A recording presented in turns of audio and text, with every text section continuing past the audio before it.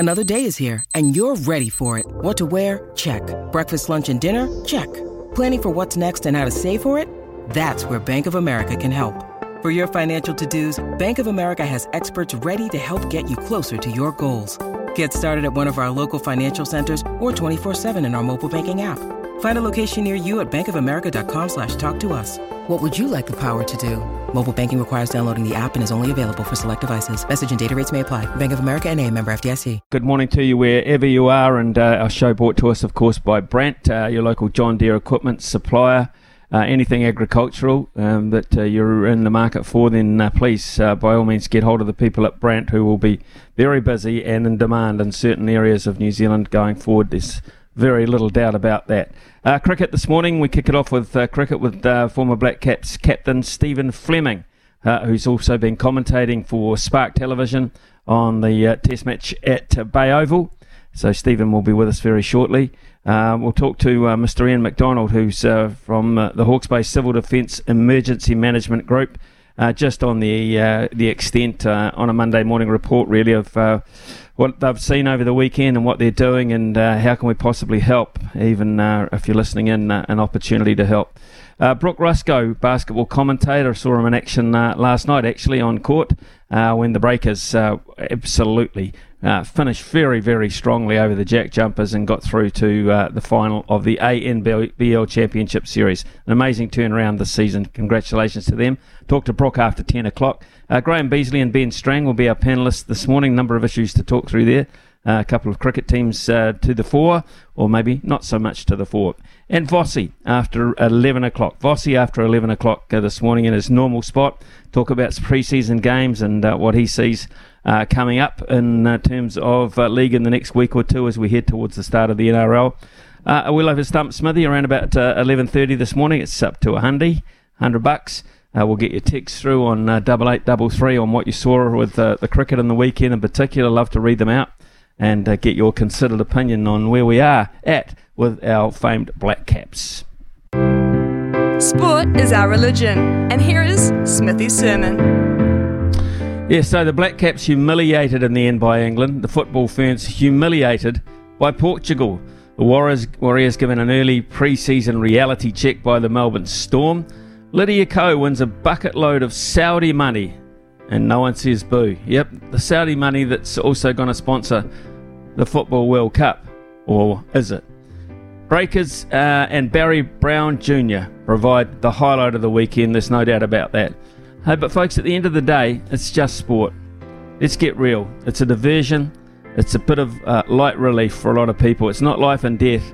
And in the days ahead, we will all be taught a stark reminder of just what that means. Life and death.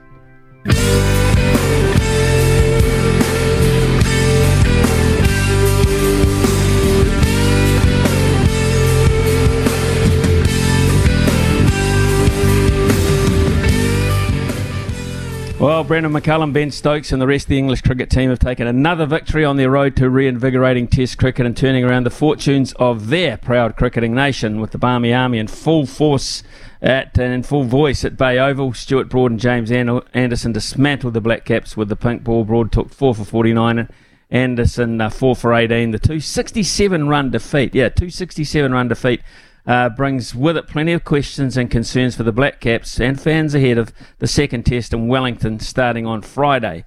Well, providing expert commentary, analysis for us over the last 3 or 4 days on behalf of Spark Sport as former Black Caps captain, successful captain he was too, and I'm sure just a little bit concerned at the moment. Good morning, Stephen Fleming. G'day, Smithy. I am concerned, but I'm concerned about you. How are you doing up there? No, I'm fine. I'm fine. My family fine. My friends are fine. But we're not in the hot seat. We're in Havelock North, which is has suffered a bit, but it's so far removed. Yep. Even it's only 20 minutes away from where a lot of the devastation is still being uncovered, Stephen. So we won't know. I don't think it's been about a week. It's coming up a week since that storm, and I don't quite know yet how deeply they realise the impact of it. They're still finding things out. So Otherwise, we just got to get on with it, and that I guess means for you in particular anyway, casting your eye over a test match that didn't go well for us. Can I go back to the first afternoon? Team selection, toss decision, bearing in mind the conditions. You were there, you saw the pitch. Did we do the right thing by asking them to bat in the daylight first? Yeah, it was a real tough one. I was out there in the middle actually with Mark Richardson, and we debated it quite a while, and it was one of those ones we almost gave it, we want to lose it. There was definitely some moisture in the surface. There was definitely a case for bowling. And then you also had to factor in what would that do to the certain timings. And what I don't think when Tim Southee won the toss and bowled, I don't think he envisaged being batting that night, even if it had gone okay with a scoring rate of around about 3. You're sort of still in no man's land. So it would have been a good performance if New Zealand had had the bat in hand. That meant they would have bowled them out. What they didn't envisage was England going on their merry way and feasting on some pretty bad bowling, which then gave the opportunity for England to bowl at the optimal times. Could we have done anything different with our playing 11 on the evidence that you saw of the conditions? Well, I don't think so. I think obviously the Trent Boult shadow loomed large, and then losing Jameson and Henry, it was pretty unsettled going into that test match. I think they probably chose, without looking at more domestic form, they chose a couple of players that they had possibly had their eyes on for some time. But it's always difficult when you're introducing 2 new bowlers, 2 debutants into an attack against a pretty aggressive England side. It was always going to be a challenge. So I think they were hamstrung a little bit, but yeah, that would be something that they would have to review. The way England playing Test cricket now, Stephen, I think the whole world knew that they were going to come at us, whether they rolled for 100 or whether they were rolled for, or not rolled for 325 for 9, 58.2 overs. I mean, we knew the tactics. How do you think we countered them in terms of our strategies? We fed the beast, Smithy, I reckon, and maybe that was just a little bit of nerves. Tim Southee was good, as we knew he would be, but then the nerves and the first couple of spells from Tickner and Kuggeleijn and Wagner as well. The first 2 overs from Wagner were very loose and in a different role for him with the new ball. So there was quite a bit of change. Having Wagner take the new ball, his first delivery was a beauty. After that, it was pretty wide and pretty loose, and it just gave England the opportunity to go on their merry way. Yeah, they were going to be aggressive, and one of the opportunities that lies within that is to try and tie them up and see how long they can stay patient for it, something that teams haven't been able to do. And it was something that I was looking forward to. I thought the discipline of the New Zealand bowling attack would test their patience, even if there wasn't a huge amount of assistance in the wicket. But we didn't do neither. We didn't extract enough out of the conditions in the first hour, and we were just too short and wide. Harry Brook was a great example. I think he had about 10 boundaries on the offside and only a couple of singles straight. So there was a lack of adjustment and a lack of accuracy in what they were trying to do.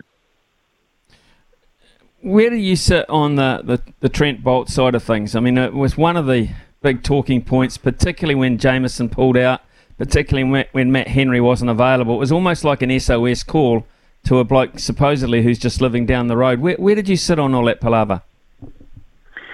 Well, my initial feeling was you got to put your best players out. You've got to let the public in, good crowd. You've got to say, well, great crowds that attended the 3 days. You've got to let them see New Zealand's best players operating, and the contest would have been better for it. The other issues, of course, is the New Zealand team went, as a past player, went to Pakistan and did Christmas there and committed to that and did some yards while Trent chose another direction. So there was arguments both ways about moving forward, whether you can pick and choose what series you want to be available for, whether that based on your sort of personal setup or in principle. It's an honour to play for the Black Caps, and it's a privilege to do so. So these were the discussions that were going around, and I really struggled to get a real fix on it, Smithy. On one hand, I wanted to see Boult there, but I could also hear the other side of things where picking and choosing where you want to play where it suits doesn't sit quite well either. So I think it's a very difficult situation. Would I have liked to have seen Boult there purely playing against England? Yes, of course I would. It makes New Zealand a better side. It makes the players better side. It might mean that England wouldn't have been batting if our run rate had been so. Even if he didn't take wickets, we might have had a bit more control. So therefore, England wouldn't have been able to dictate the timings for the rest of the test, which they did very well. So look, from a pure playing point of view, yes, 100% I would have loved to have seen Bolt there. Right, we get to the halfway point, and thanks to Tom Blundell's excellent Test Match 100, and he's developing into a hell of a player, the deficit is only 19 runs. And then Stuart Broad cut loose, and he just kept hitting the timber, which is quite unusual when you look at a pretty accomplished top order to just see them all getting bowled. Hey, how did you read that?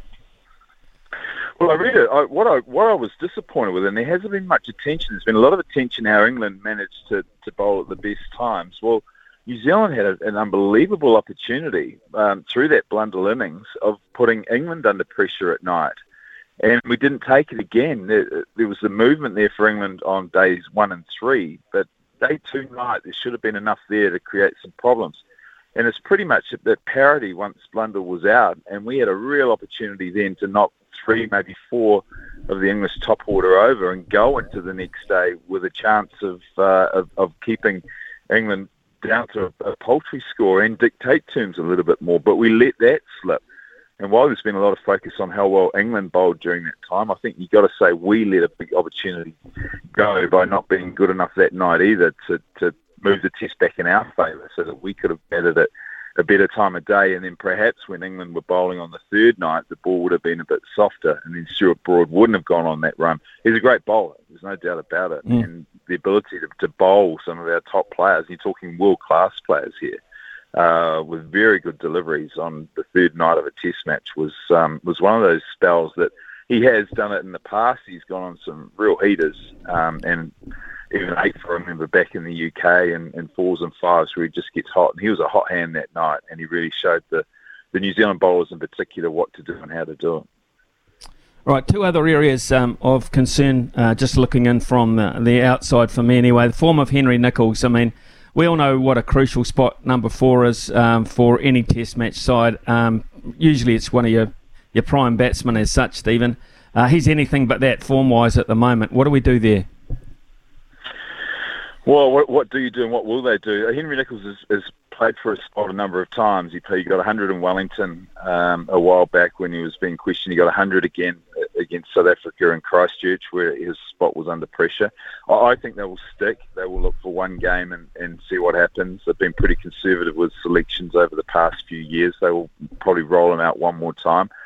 But he does get a bit flaky. It is a little bit hot and cold. When he's on, he's very good. But unfortunately, when he's off, he is very off. So the 2 extremes, they need more from him. Will Young sitting there biding his time, so there is an option if they wanted to replace him. But my gut feel is that they'll stick with him for one more test. What about the Bracewell option as the lone spinner? That is of concern to me. And Stephen, we've been doing this show for coming up to 2 years now, and one of the biggest talking points or texting issues is what about our spin bowling situation? Here we had a guy not that long ago got 10 wickets in an innings, and now we're playing on a pitch which has over the years helped a little bit with a guy who's been around 5 minutes. Is that just batting insurance? Well, it probably is, but you look back sort of over the 5 years, the method they used with being very successful was a greenish type surface and making some big headways with the big seam attack. So they have sort of pushed that spinner role right down in the priority list, given the conditions that we're bowling on and the success that they were having. Games on Mount Maunganui sort of suggest that development is now starting to hurt us, or lack of development. Or lack of tactic, because when you do get in a situation, let's keep in mind, if that test has gone into today, then it would have been almost a perfect wicket, a little bit seen throughout the first 3 games, and then it was starting to turn, and we would have been found out. Just having an off-spinner as your main spinning attack is risky. Nathan Lyon does it very well for Australia. He's an exceptional bowler and has a great record doing it a number of years, but just having an off-spinner is the only option. It does limit the amount you can attack. So even though a spinner is playing in Bracewell, it's still used in quite a defensive way.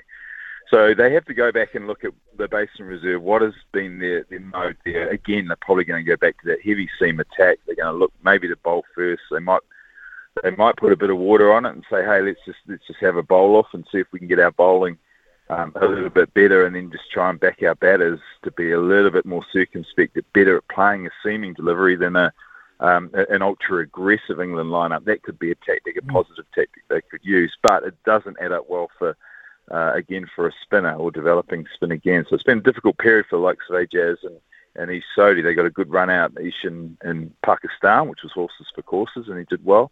But it's very hard when you're only getting a test here and there. Yeah, no, I totally agree with that.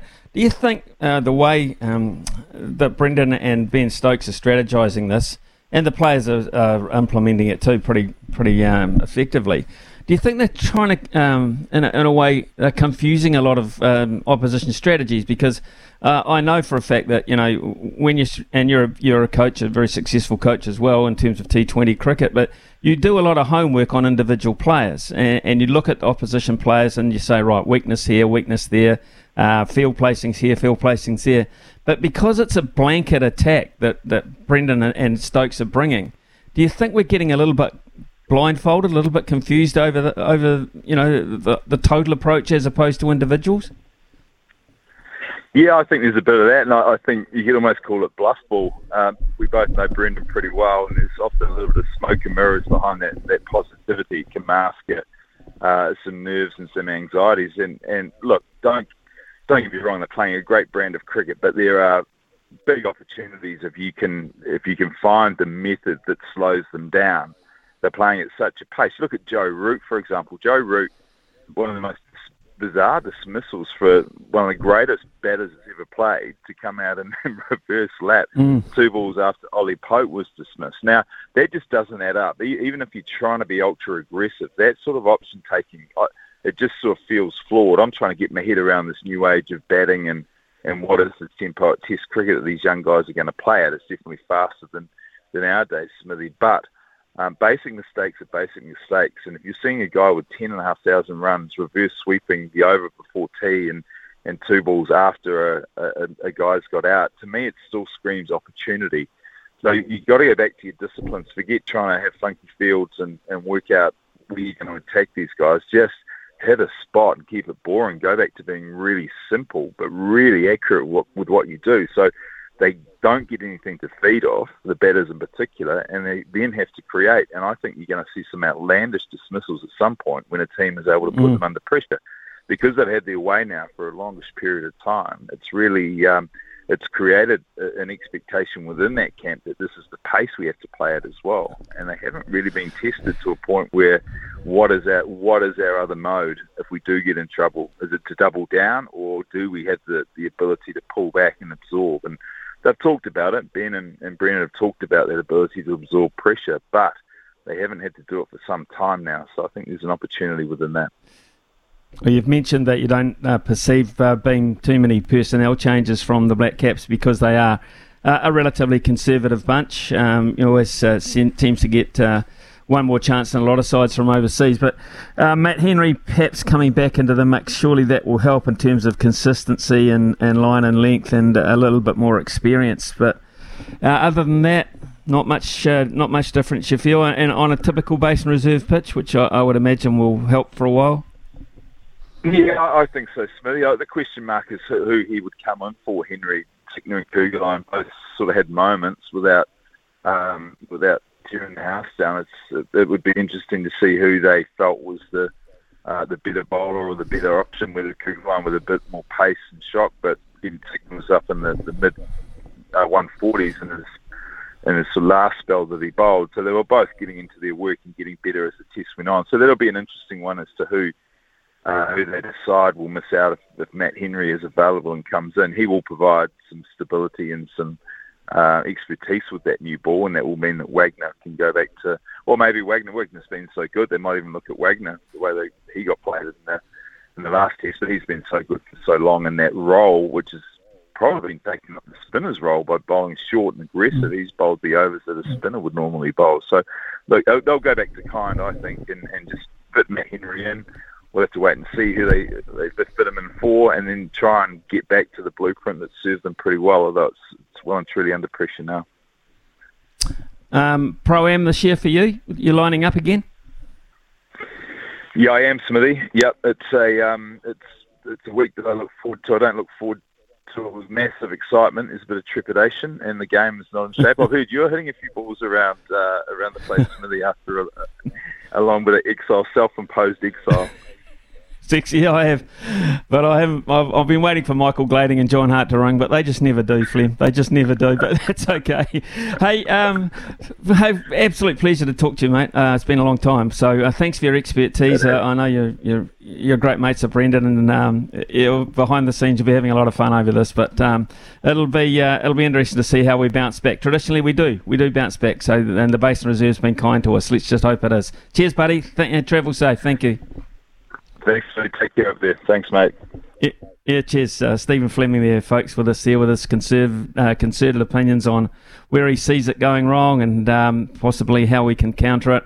It's not a quick fix, I don't feel, and the next test is very quickly upon us, just Friday. So it'll be interesting to hear from you, 8833. A lot of texts are coming in already on the back of what Stephen has been saying, which is fantastic.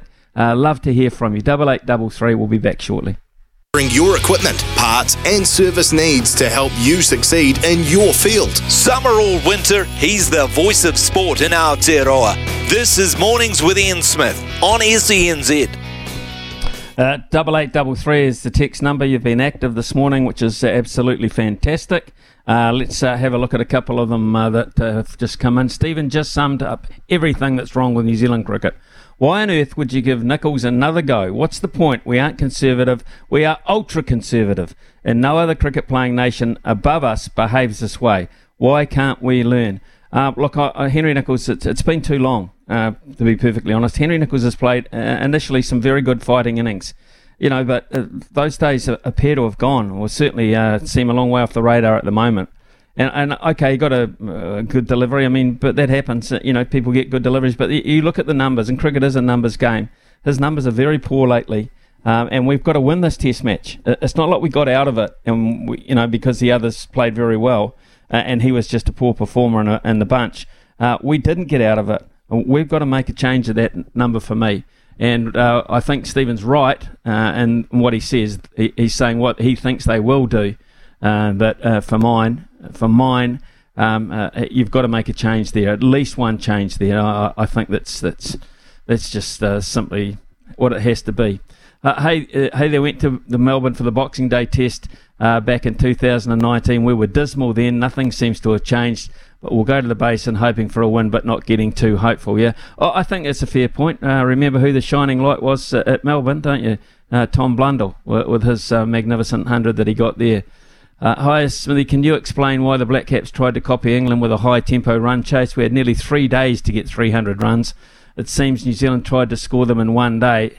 Is this a byproduct of too many versions of cricket? Warwick, that's a good point. In terms of players playing all the three forms and thinking that they can emulate what other sides are trying to do. This is there were some loose shots, but there was some very good bowling. Stuart Broad is a hell of a bowler. He's got a great record. There's absolutely no doubt about that. And we can't run away from the fact that when the opposition get it right and we seem unable to combat it at times, there's going to be batting carnage. There was carnage there. There was carnage on a couple of occasions, and if it wasn't for one or two individuals, that result would have looked a whole lot worse. We'll continue to read your texts out throughout the morning. Thank you very much for them. It's 9:30 here on SENZ.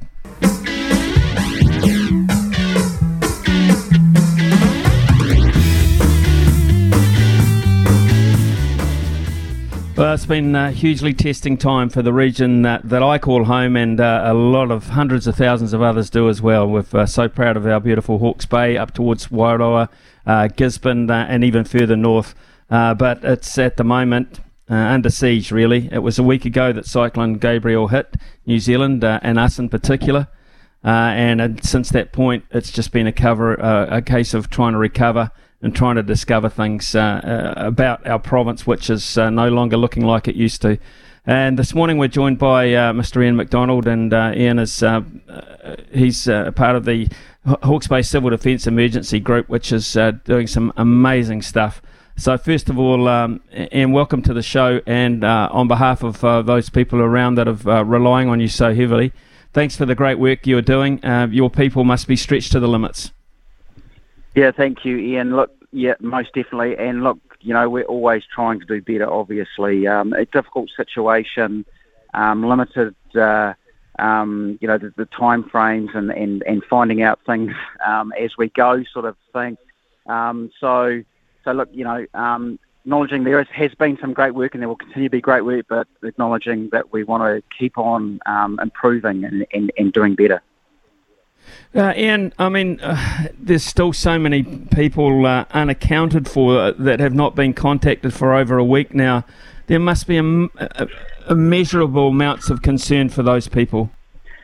Oh, most definitely, and that is one of our response priorities. At the moment, we're just finishing off the planning to get some multi-agency teams into some of the more remote areas of Hawke's Bay between sort of Te Pahui, Tūtera and into Putarino. And look, we're now getting to the point where we need to get a lot more granular and go up individual roads looking for individual houses and try and find people who haven't been able to connect to their communities, because we've been dealing with the communities at this stage in terms of getting relief into those communities. But at the same time, we've still got people who now have reconnected, particularly in our urban areas around Napier and Hastings and Wairoa, where we need to just keep on pushing in that rapid relief, the basic food and water and medical into those areas. But we're doing this at a what I call a macro scale. We're just pushing stuff through. NZDF have been absolutely awesome, and we're getting our regional distribution hub at the showgrounds with food and water, etc. And we've got a huge iwi response as well. So we have got our Te Hei Māori Order working out of there as well, alongside and making sure that we get supplies where we need to in terms of the iwi response as well. In terms of your ability to access these places, I mean, I've seen photos, I've seen television clips, I've seen stuff on Facebook and other social media of the carnage in terms of the roads. Just how hard has it been to access these places? Oh, incredibly challenging. So, look, I flew up to Wairoa yesterday for a couple of hours to visit them. What I saw on the way, and that's the first chance I've had to get into the air, was just, and I'm from Hawke's Bay like yourself, it was absolutely devastating. And this is months, years even of recovery. State Highway 5 through to Taupo is literally a dirt track at the moment through most of that, particularly from Te Harito south. State Highway 2 is just missing bridges all over the place up to Wairoa, and that fix is going to be 12 months or more till we can open up that. And then there's a whole myriad of local roads, which are not state highways. We're talking about hundreds of roads where there's dropouts, but more importantly, bridges. Significant bridges that are just not there anymore. I flew over. I flew over the Te Pahui area and down into Puketapu. Just missing a bridge, which has been there for years, well above the river. I would have never thought that bridge would have been impacted by the river. There's no evidence that a bridge even existed there anymore. So that's the sort of things that we're trying to deal with, as is our critical infrastructure people, trying to sort out the priorities, sort out the order, get the resources in here, Bailey bridges, etc. It will take time though, and I just want to emphasise that to people. We need to be patient, but people are moving heaven and earth to try and get stuff done. One of the things, which we take for granted these days, Ian, is the ability to communicate with people, even as remote as we tend to be from time to time. But that has been one of the major issues: cell phone coverage, power, those sorts of things. Where are we at with those? So look, the cell phone coverage is slowly returning. Those communities, more remote communities, we've had a whole lot of Starlinks go in across the region. And look, more will continue to go in as we become aware of those cut-off communities.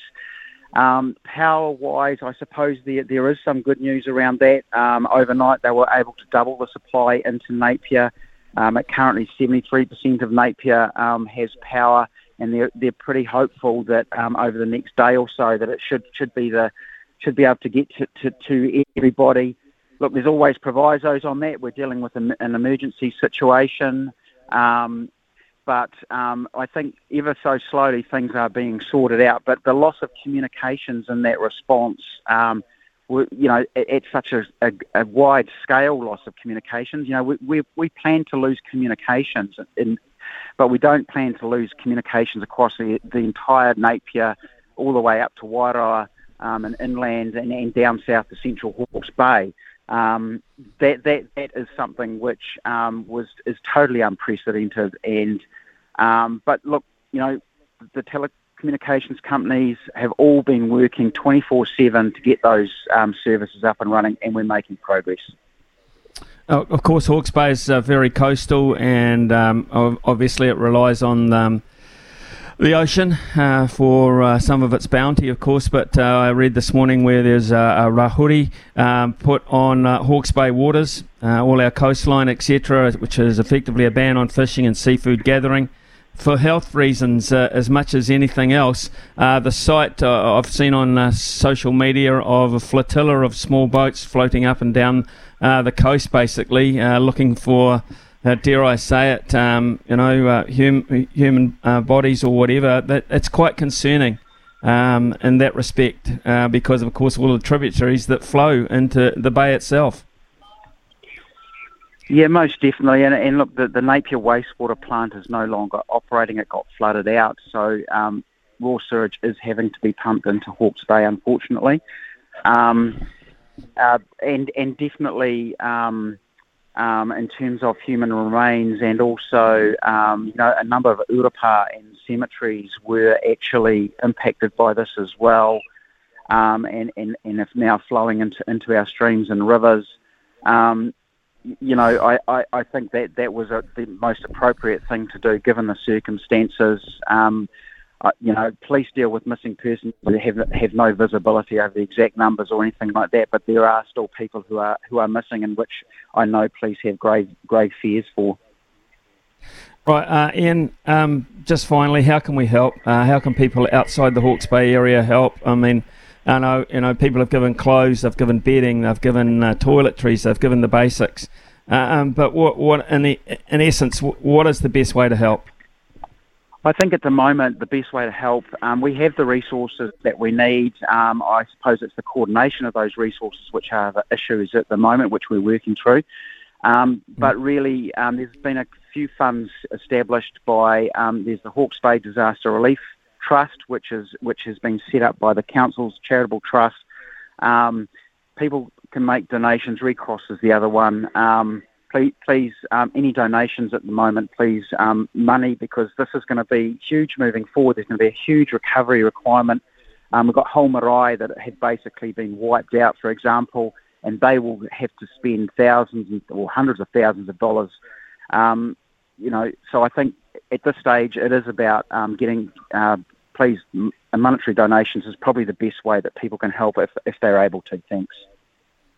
Well, Ian McDonald, I know you're such a busy guy, and I appreciate the fact that you've taken some time to just make us a little better informed on the situation, which is far from fully, I think, fully realised. Thanks for your great work. Thanks for your time, and all the best going forward. Appreciate it. Yep, thank you. Thank you, Ian McDonald there out of the Hawke's Bay Civil Defence Emergency Group, who are working overtime, trying to help and get through this drastic situation. And I mean drastic. Words like drastic, horrific, we use them on a daily basis, and we use them fairly loosely. These kind of words, I think, are applicable to what's happened not too far from here, but certainly up the East Coast, and certainly Auckland and Northland to a certain extent as well. But I don't think the full picture's anywhere near at this stage being realised, point one, and revealed, point two. It's bad. It's really bad. 9:43. parts and service needs to help you succeed in your field. Summer or winter, he's the voice of sport in Aotearoa. This is Mornings with Ian Smith on SENZ. Jameson, straight bowled him! He's bowled him! Smithy's cricket update, thanks to Resine, New Zealand's most trusted paint brand. Well, great news out of Paarl this morning in the bottom of South Africa. Beautiful part of South Africa, just not far from Cape Town, actually. At Boland Park, the White Ferns batting first, 162 for 3 with Millie Kerr, 66 from 48. And Susie Bates, 56 from 49, the major contributors. And then they rolled Sri Lanka for 60 in 15.5 overs, with Kerr taking 2 for 7 and Lea Tuhuhu. She took 2 for 12. Now, the significance of this is the run rate side of things. Yes, they won, but they won by 100 runs, which means that benefits their run rate because their run rate was in a mess. Now then, we're going to hear, first of all, from Millie Kerr in the post-press conference, and then I think Logan Swinkles has actually got the run rates, or very close to the run rates, and he can give us an update on where we sit there. But first, let's hear from Millie. The rhythm looked good, your batting rhythm looked good, your bowling rhythm looked good. What were you working on tonight? Yeah, I guess it was just nice to have a performance and get a big win there with the team. It probably was a tough start to the tournament to get that win was awesome. I think I've been probably light on runs, so it was nice to spend some time in the middle and bat with Susie, who's a class act. And with the ball at the moment, it feels like it's coming out really well. We've got Craig Howard, our spin coach, and he's done a lot of work with us with our young spin group, and it's just I'm loving bowling more than I ever have before, and I think a lot of that comes down to the work he's done with us. When you were batting with Susie, there looked like a lot of mid-pitch chats about how to play the Sri Lankan bowlers. Was that what you were doing? It was what we were doing. Both of us are a bit of cricket nuffies and we love talking about the game. So we both thought it was a pretty tough wicket, actually, in terms of it kept quite low and you had to play straight. So just talking about our best options and how we want to score, and thought boundaries could be hard to come by just because it's keeping low, so hard to get power. Maybe twos were a better option. So a lot of chats, and probably also we're a bit tired from running. So just waste a bit of time as well to get our breath back. I guess, what is it now, 9 o'clock in Wellington? I guess you have some friends and family watching? Yeah, if they can be bothered to get up. But no, I've got a very supportive family back home, so I'm sure they'll be up watching, and missing them all back home, but excited to see them when I do get to. Yeah, Millie Kerr talking there to Alan Wilkins, I believe, on behalf of the World Commentary Group, wonderful broadcaster in his own right, Alan Wilkins. Okay, let's get across to Logan Swinkles. Ramifications now in terms of what we have to wait for. The ramifications, Smithy, we all become Bangladesh fans, at least for one day, because it all comes down to that final match in Group 1, which is on Wednesday, 6 a.m. our time. South Africa, they potentially could take that second spot in Group 1. Right now, New Zealand do hold it, having won 2, lost 2. They have a net run rate of plus 0.138. Australia comfortably sitting top. They are through. But South Africa, after 3 matches, are 1 and 2, and they have a net run rate of plus 0.685. So if South Africa win, I would say they leapfrog New Zealand and they make it through. So I think it all comes down to Bangladesh winning. Go Bangladesh. Go the Bangladesh women's cricket team. We're right behind the girls. It is 9:52 here on SENZ. You got to know when to hold up, know when to fold up, Smithy's Multi, know when to walk away, and know when to run. Bet live on your favourite sports. Download the TAB app today. Pretty hard to find some decent sport to bet on today. It's a very rare thing, so I've had to go get the microscope out and go pretty deep into things here. So Serie A football, Torino to beat Cremonese tomorrow morning. That's at $1.62. Scotland are playing Namibia in cricket tonight, believe it or not. Yes, they are. And that is at $1.42. And in the Pakistan Super League, Peshawar to beat Quetta. At $1.75. So Torino into Scotland into Peshawar, which is way up in the north of Pakistan. $1.62 into $1.42 into $1.75. 402 is a return for that one. pretty hard one to dig out. The Genesis Invitational being a Monday morning, it's the last day of the PGA, Sunday afternoon over there. And at this stage, Tiger Woods has just finished on the 18th, incredibly finishing under par. He finished at 1 under, which when you consider he's still playing on 1.5 legs, and it's a hell of a hilly course. He's done remarkably well to walk around there and to finish under par. Absolute class, and probably triple the ratings of the Genesis International. Just acknowledging the crowd there. So Tiger goes at 1 under. The lead is currently held by 2 players, John Rahm at 16 under, Max Homa at 16 under, Patrick Cantlay 14 under, Keith Mitchell 13 under, and Will Zalatoris at 12 under. They've still got 8 holes to play, the leaders. Plenty can happen between now and the end there. After 10 o'clock, let's celebrate a great return to finals basketball for the Breakers. What an achievement that was last night. A strong last quarter. We'll talk about that. With Brooke Rusco, who was on court, actually. Brandt are experts in agriculture, covering your equipment, parts and service needs to help you succeed in your field. From behind the stumps to behind the mic, nothing gets past Smithy. This is Mornings with Ian Smith on SENZ. Gary Brown Jr. 3 ball. Bang goes Barry! They started from the bottom last season, now they're here. And that'll do us. 92-77. Started from the bottom, now we're here. Started from the bottom, now my whole team here. Started from the bottom, now we're here. Started from the bottom, now the whole team here. Started from the bottom, now we're here. Started from the bottom, now my whole team here. Started from the bottom, now we're here. Started from the bottom, now the whole team. Well, it's been 7 long years, but the New Zealand Breakers are through to the ANBL Championship Series, where they now must go through to play the Sydney Kings if they want to lift the club's 5th title. It'd be the first since 2015. From the bottom of the table last season to being in the final to a year later. It's been one hell of a dramatic turnaround for the Breakers under new head coach Mody Maor, and the fans are responding. Spark Arena was buzzing last night after the Breakers defeated the Tasmania Jack Jumpers 92-77 to punch their ticket.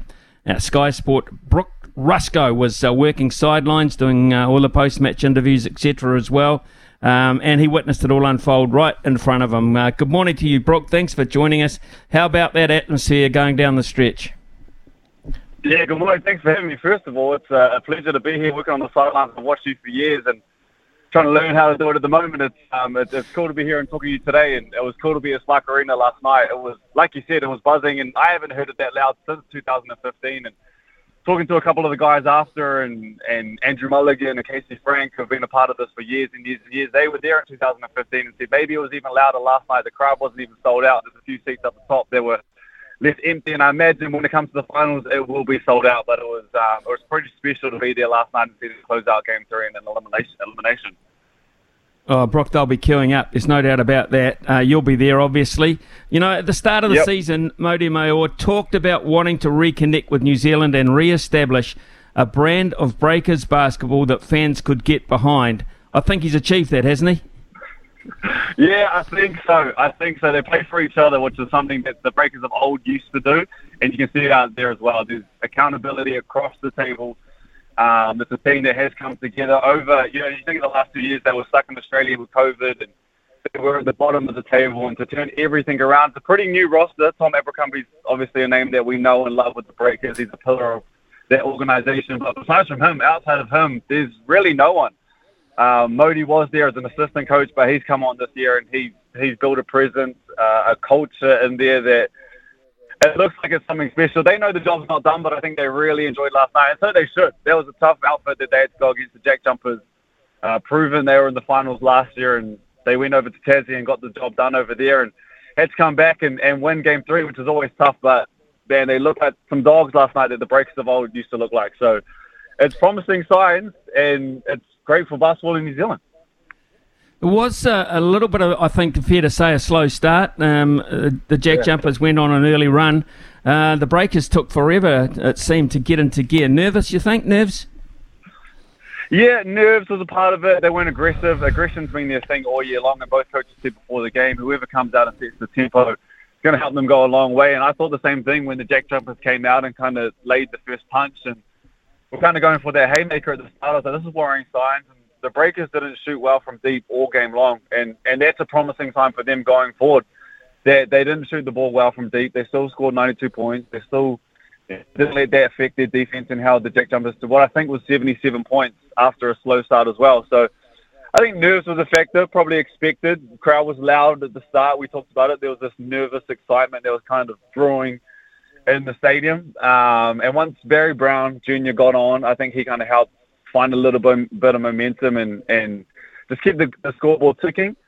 But that start is something that they will need to address, and I think they will over the next. It's weird. They go into the FIBA window, so they've got a break of maybe 2 weeks. But there's a lot of time to address some of the kinks that they had, and promising signs once again that they can score 92 and not shoot the ball well from deep. Interesting. There was a couple of interesting scenarios. At one stage, Mody Maor went small with his lineup halfway through the third quarter when they were up by 10. Why do you think he went small at that point? Foul troubles was a big factor. Derek Pardon has been huge all year. Jarrell Brantley has been huge all year. They're the bigs for the Breakers, but it was an aggressive game.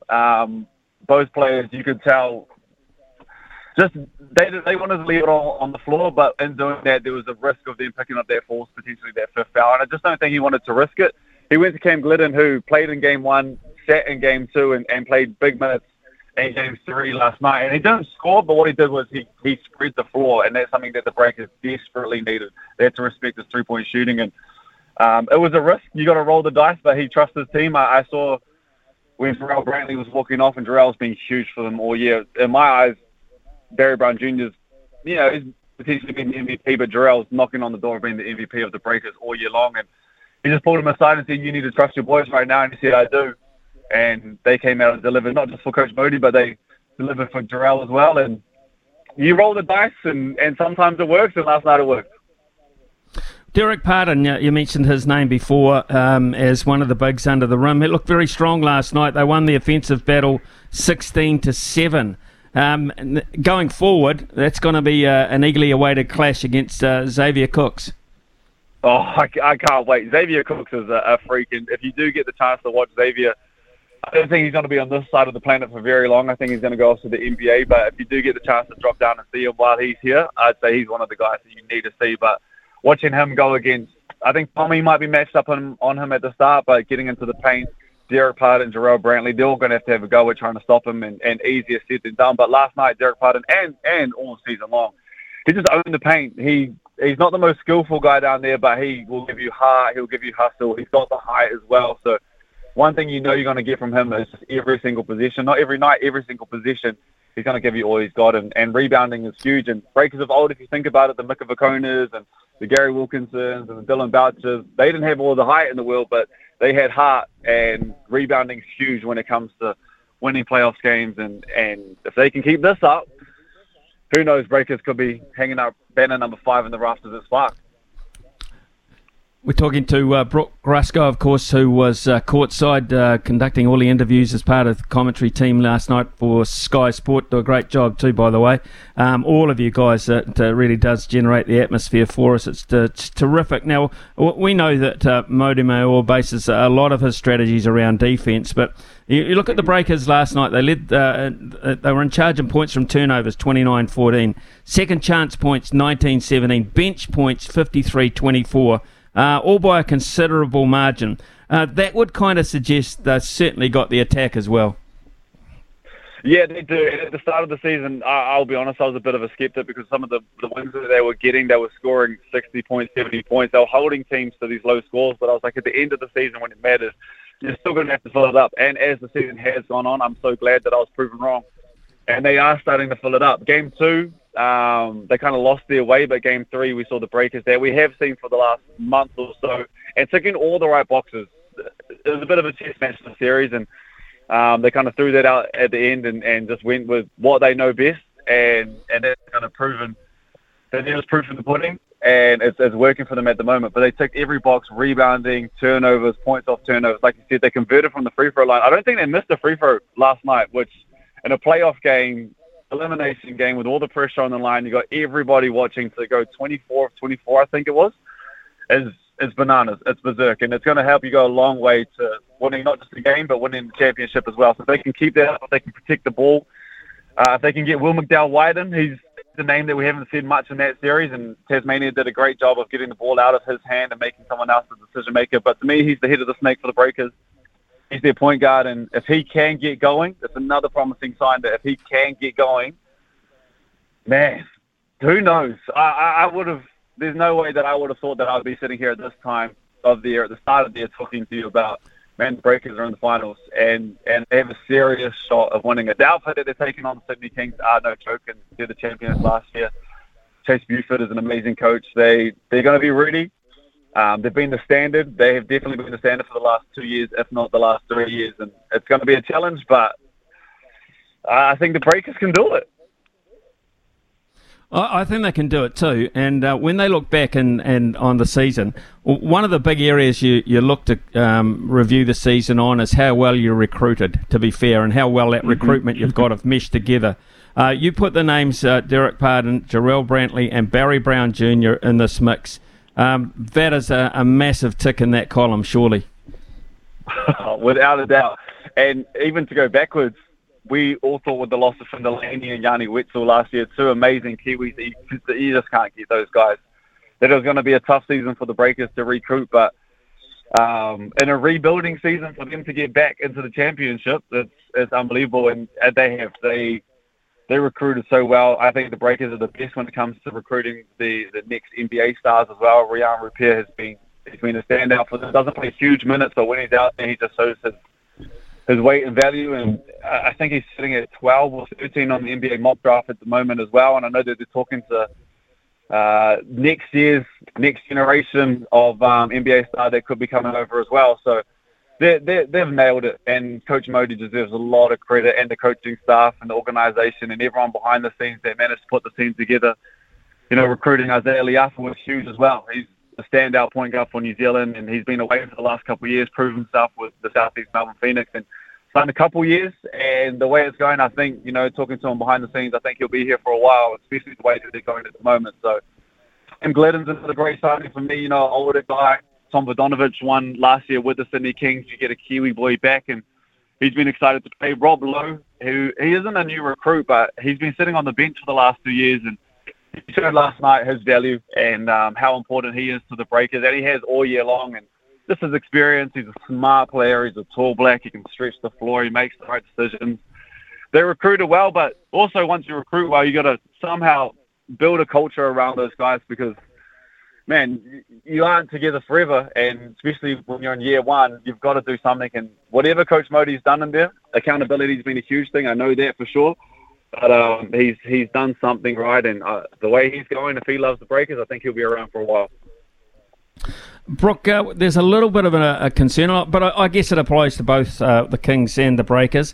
No basketball really as a franchise till March the 3rd because of the international window. Do you think that will affect momentum for either side?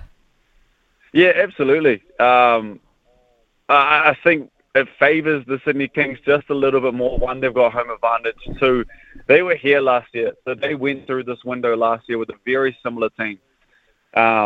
So they know the ins and outs of this. They won having this FIBA window last year, sitting and then getting into the finals. They have that experience. I don't know if it's going to be enough.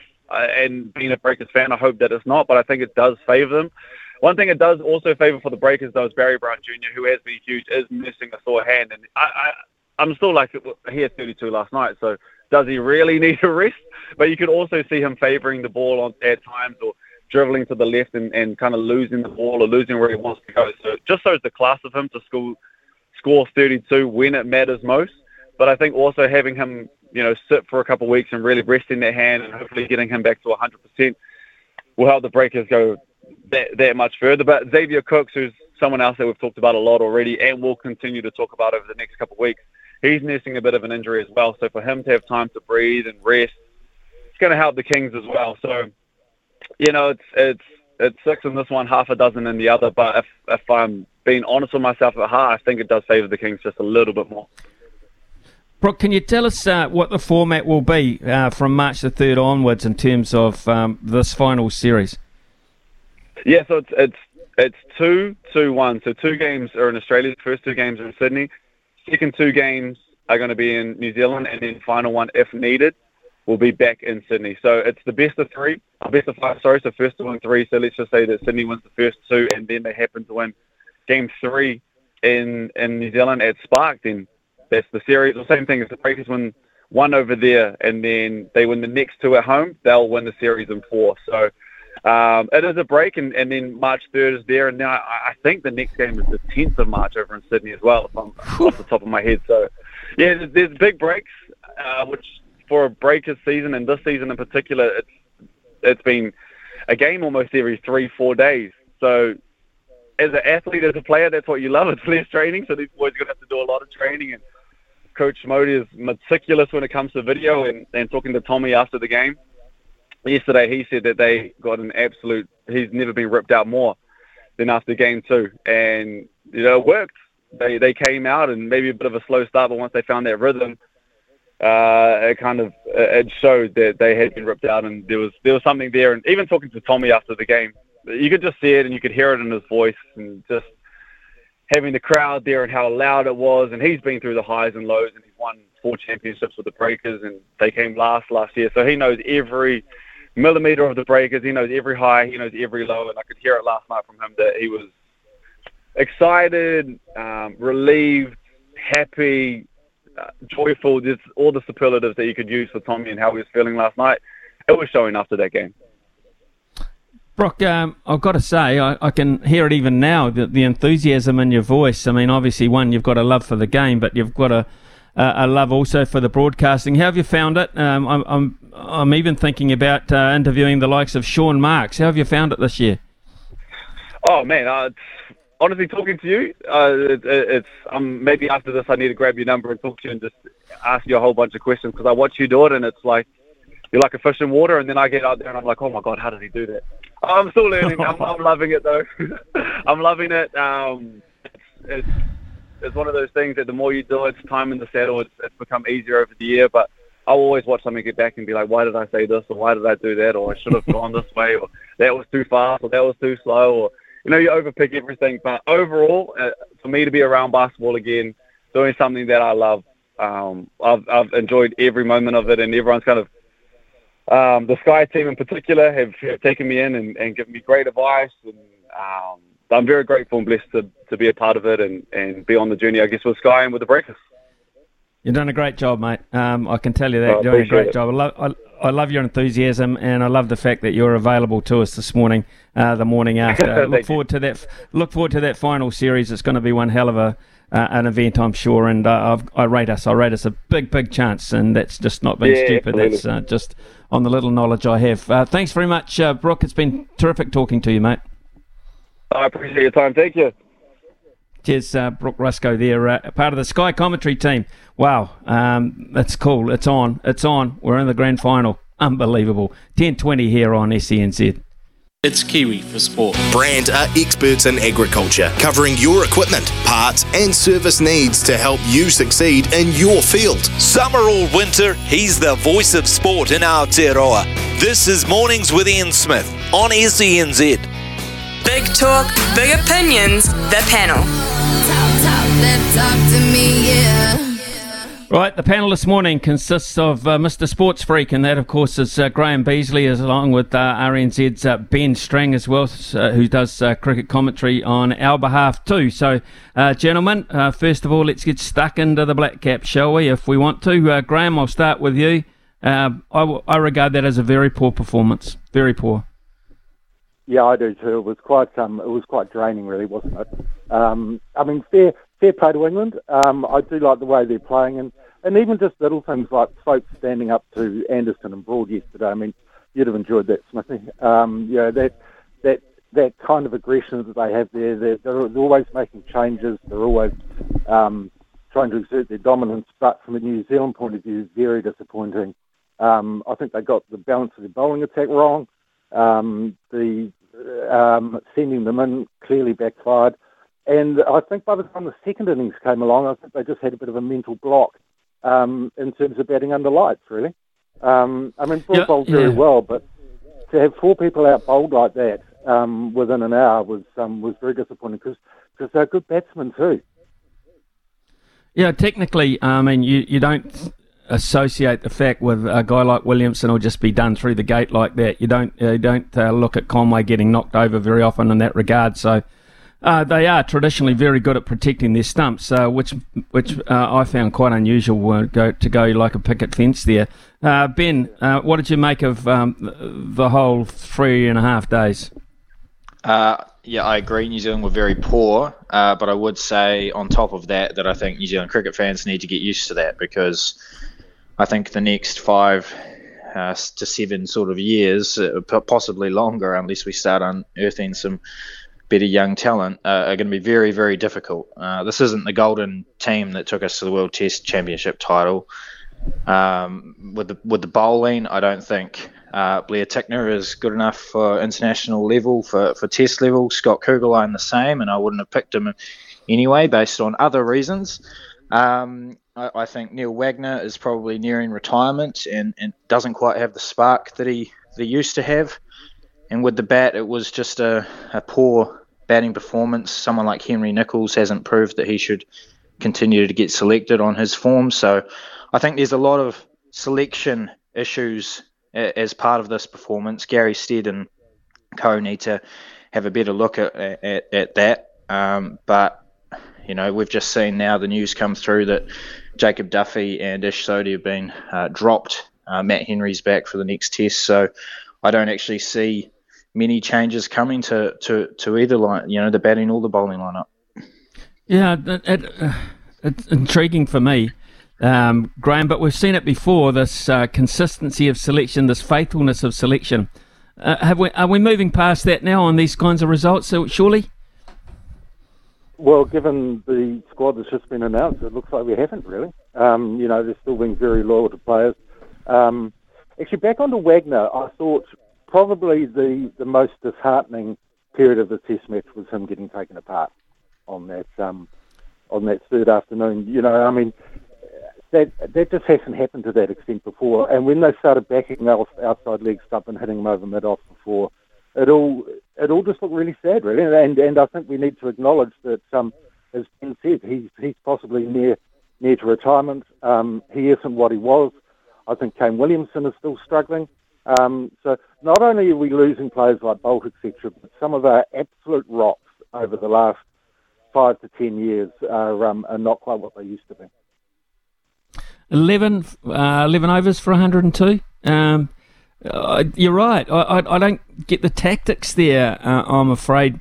Ben, from a fellow bowler, and letting it. Okay, he got a couple of guys out, but 11 overs for 102 in a Test match? Well, there's a reason Neil Wagner doesn't play limited overs cricket for New Zealand. It's just because the way that he's been getting wickets in Test matches does not work in one-day internationals in 2020s, because guys do exactly what England did. Well, the pink ball, which is very, very easy to see, almost as easy to see as a white ball. So they just did what they would in limited overs cricket. They backed away. They used the crease. They made him have to think more than possibly he has in Test matches in the past. And I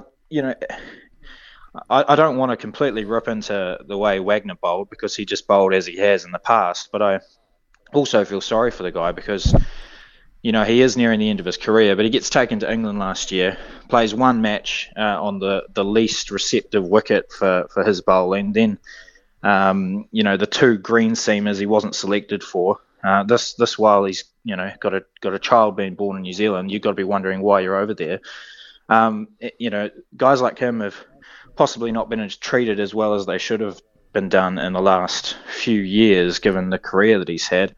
I just think there's a lot of issues, behind the scenes that are possibly bubbling away, and the players aren't performing as well as they could, given the talent they do have. But then we do have a dearth of talent behind our top guns, which is a real problem.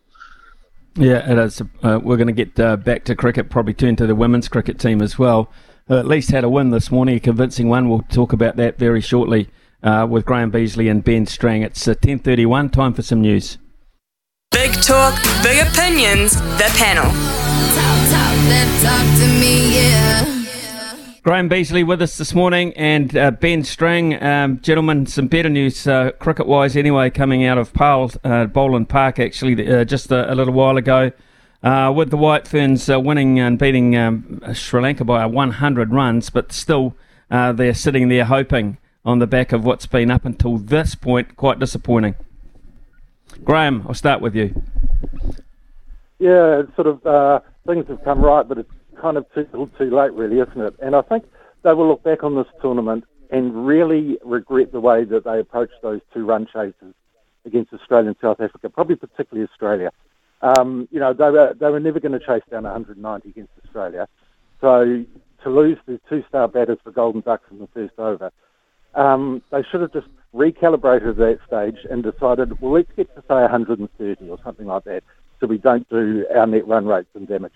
And then the same kind of thing happened against South Africa as well. So I think they need to realise that in tournament play like this, it's not about winning every game. It's, the run rate almost always comes into play for a tournament like this, and it's going to again. And we've got the forlorn hope that Bangladesh might beat South Africa. But mind you, South Africa at ICC World Cup are just a special piece of work, aren't they? So you wouldn't say that they will definitely get through given their past history. No, you wouldn't. Ben, what do you think?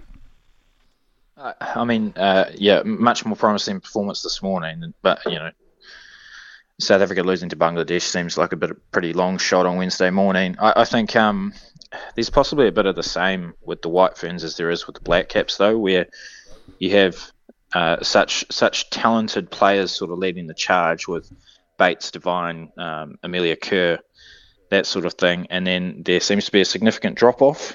There is more promise, and if you see any of the domestic women's cricket, there does appear to be some good young players coming through, which is exciting to see. But at the moment, there is a steep drop-off from those world-class players down to the other squad players, and it makes it hard when you go to a global tournament to get a certain number of performances out of the players. Certainly doesn't help when your 2-star bats get out for a golden duck, but I think it is hard in New Zealand to develop depth in any sport when there's so few of us in the country. But I think that's where other nations are able to get a leg up on New Zealand, is that they do have greater depth and they can rely on their 4th or 5th option in any discipline. So Ben, how do we get? I mean, if you knew the answer to this question, I suppose you'd be on $10 billion a year. But how do you get depth then? Do we need to send our kids, our younger kids, to Australia? Where are we going to get this from? Yeah, I would like that $10 million or $10 billion. That would be nice. I don't have the answers, but part of it is just the playing stock. I mean, you can't expect a country of 5 million to compete with India with 1.3 billion, or that's just a numbers game. The development at grassroots level in all sports possibly can do with a little bit of work. There are countries that succeed in their sports despite the smaller population size, and New Zealand, by comparison, has actually done a very good job.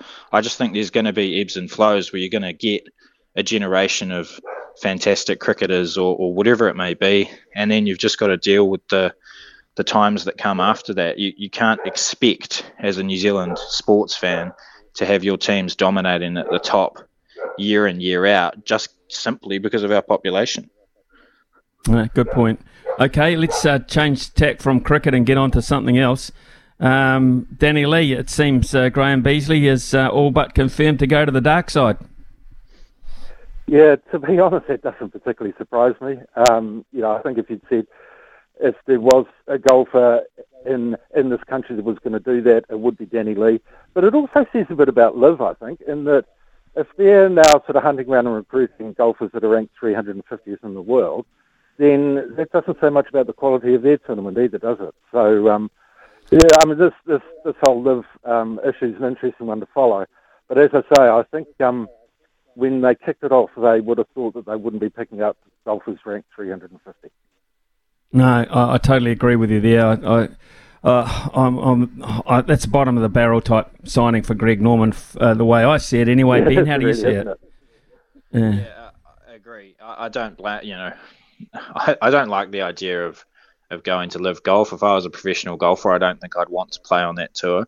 That said, the money that's possibly on offer to Danny Lee, given the talent he has on a global scale, is, you probably understand why he would do it. I think this will just basically usher him, further down the rankings, even though he basically won't be on the rankings.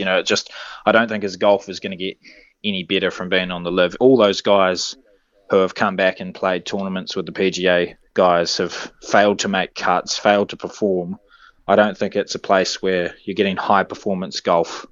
In some ways I think it's a shame, but in others I'm just happy that someone like Ryan Fox is going so well, and there is a Kiwi that you can support on that men's tour. There's Lydia Ko on the women's tour, Steve Alker on the senior tour. There is a lot of golf that New Zealanders can enjoy.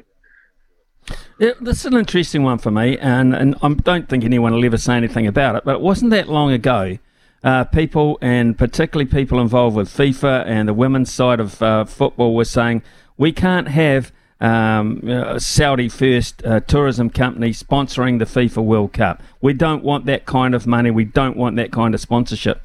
Here we get into a situation now where we find Lydia Ko winning this morning. Hats off to her for winning a golf tournament. But at the end of the day, Graham, it is Saudi money. What are we is there going to be any feedback about this? Any repercussions? I haven't seen any feedback about it yet.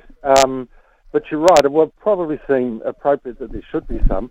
I guess the subtle difference with the FIFA World Cup being held here with the Saudi advertising is that it's being held on our shores.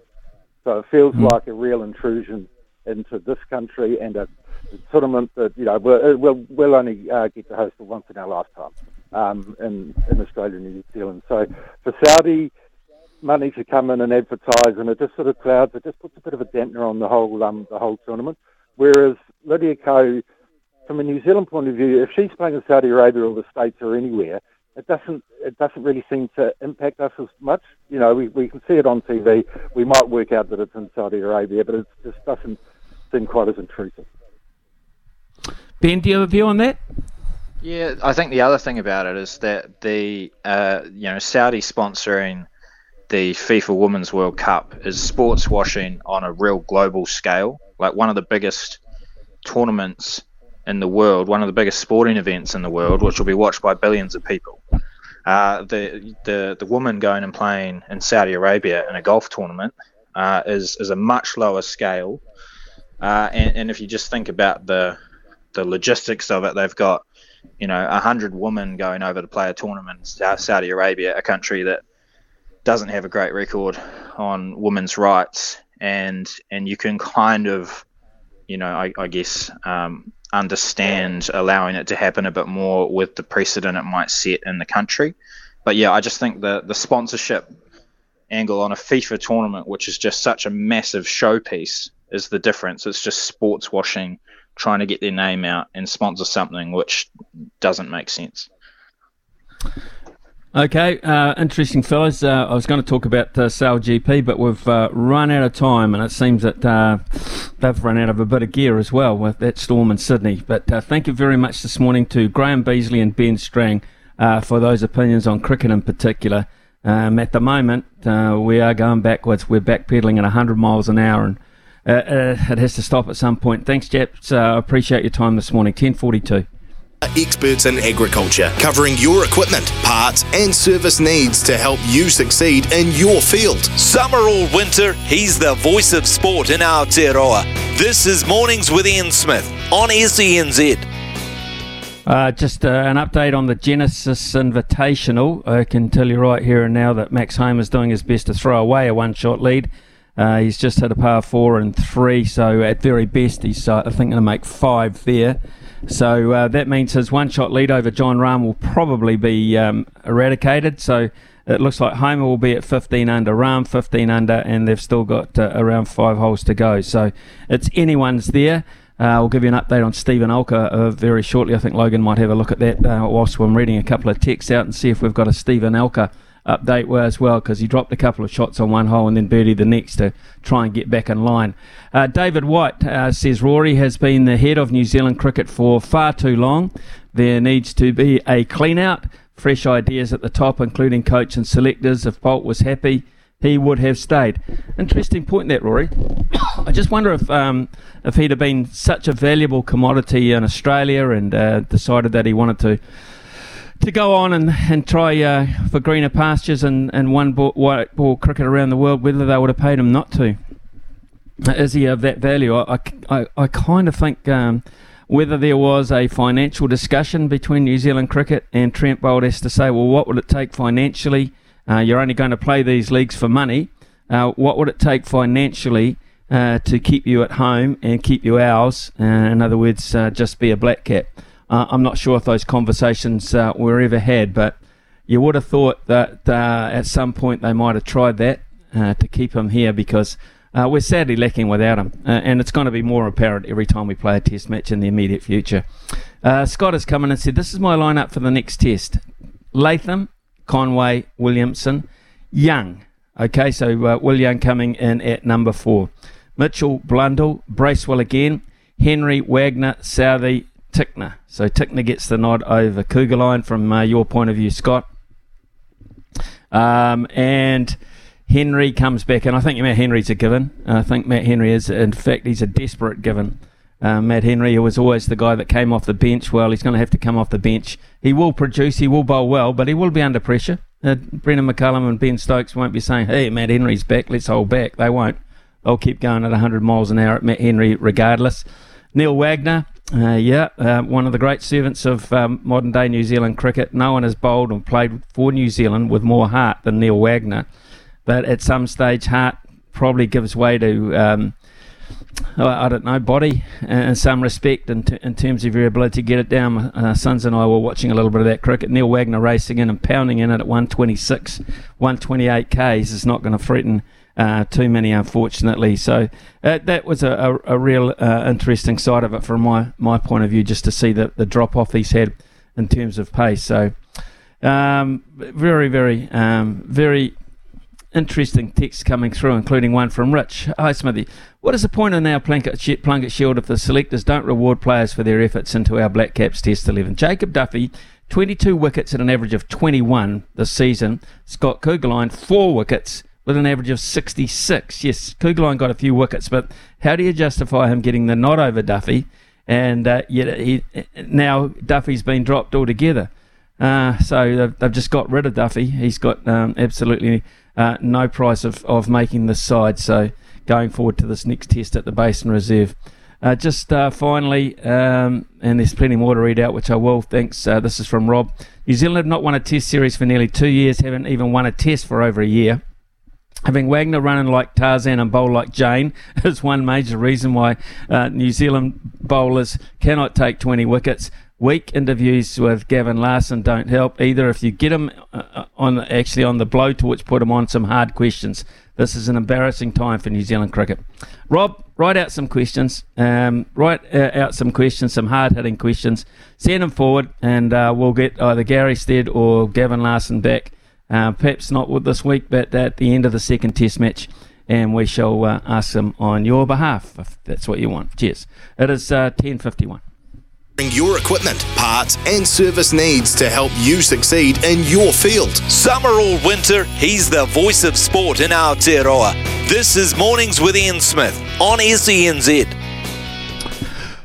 It is 10:56, coming up 10:57 actually. We've joined by Pip Morris from the TAB, and you can always rely, even on the quietest day, for there to be some greyhound action, and that's the case today, Pip, at Addington. Good morning, Smithy. Yes, it certainly is. Really looking forward to the 12-race program there. I think there's a really nice play in the ladder race, a couple of nice favourites throughout the card too. The shorties look like a really nice multi, so have a look at those. And, of course, the All-Stars game for the sports side of things with the basketball has been a real talking point. And Team LeBron up against Team Giannis here. And Team LeBron seems to be the most popular, Smithy, in the head-to-head at $1.67. Most of the head-to-head plays on them. And LeBron James is the All-Star MVP. You can get him boosted at $7.50 from the $6.50. That's been really popular as well. The other All-Star game MVP that's been quite popular at a longer odds quote is Luke Doncic too at $8. And the points start there too. Team LeBron 185 to cover that 2.5 points has been popular. So plenty of options there. And of course we still have that basketball promo. If your team's leading by 12 at halftime, we'll pay you out as a winner. Good on you, Pip. I've got to say it's pretty hard finding a multi today because there's not a lot on, but that'll build up as the week goes on. Have a terrific week. Thanks for joining us this morning, taking some time out. I'll head across now to Logan for a Stephen Alker update, if I can, please. Yes, Stephen Alker was tied for first, but he has dropped back, unfortunately, Smithy, after he hit a bogey on the 13th.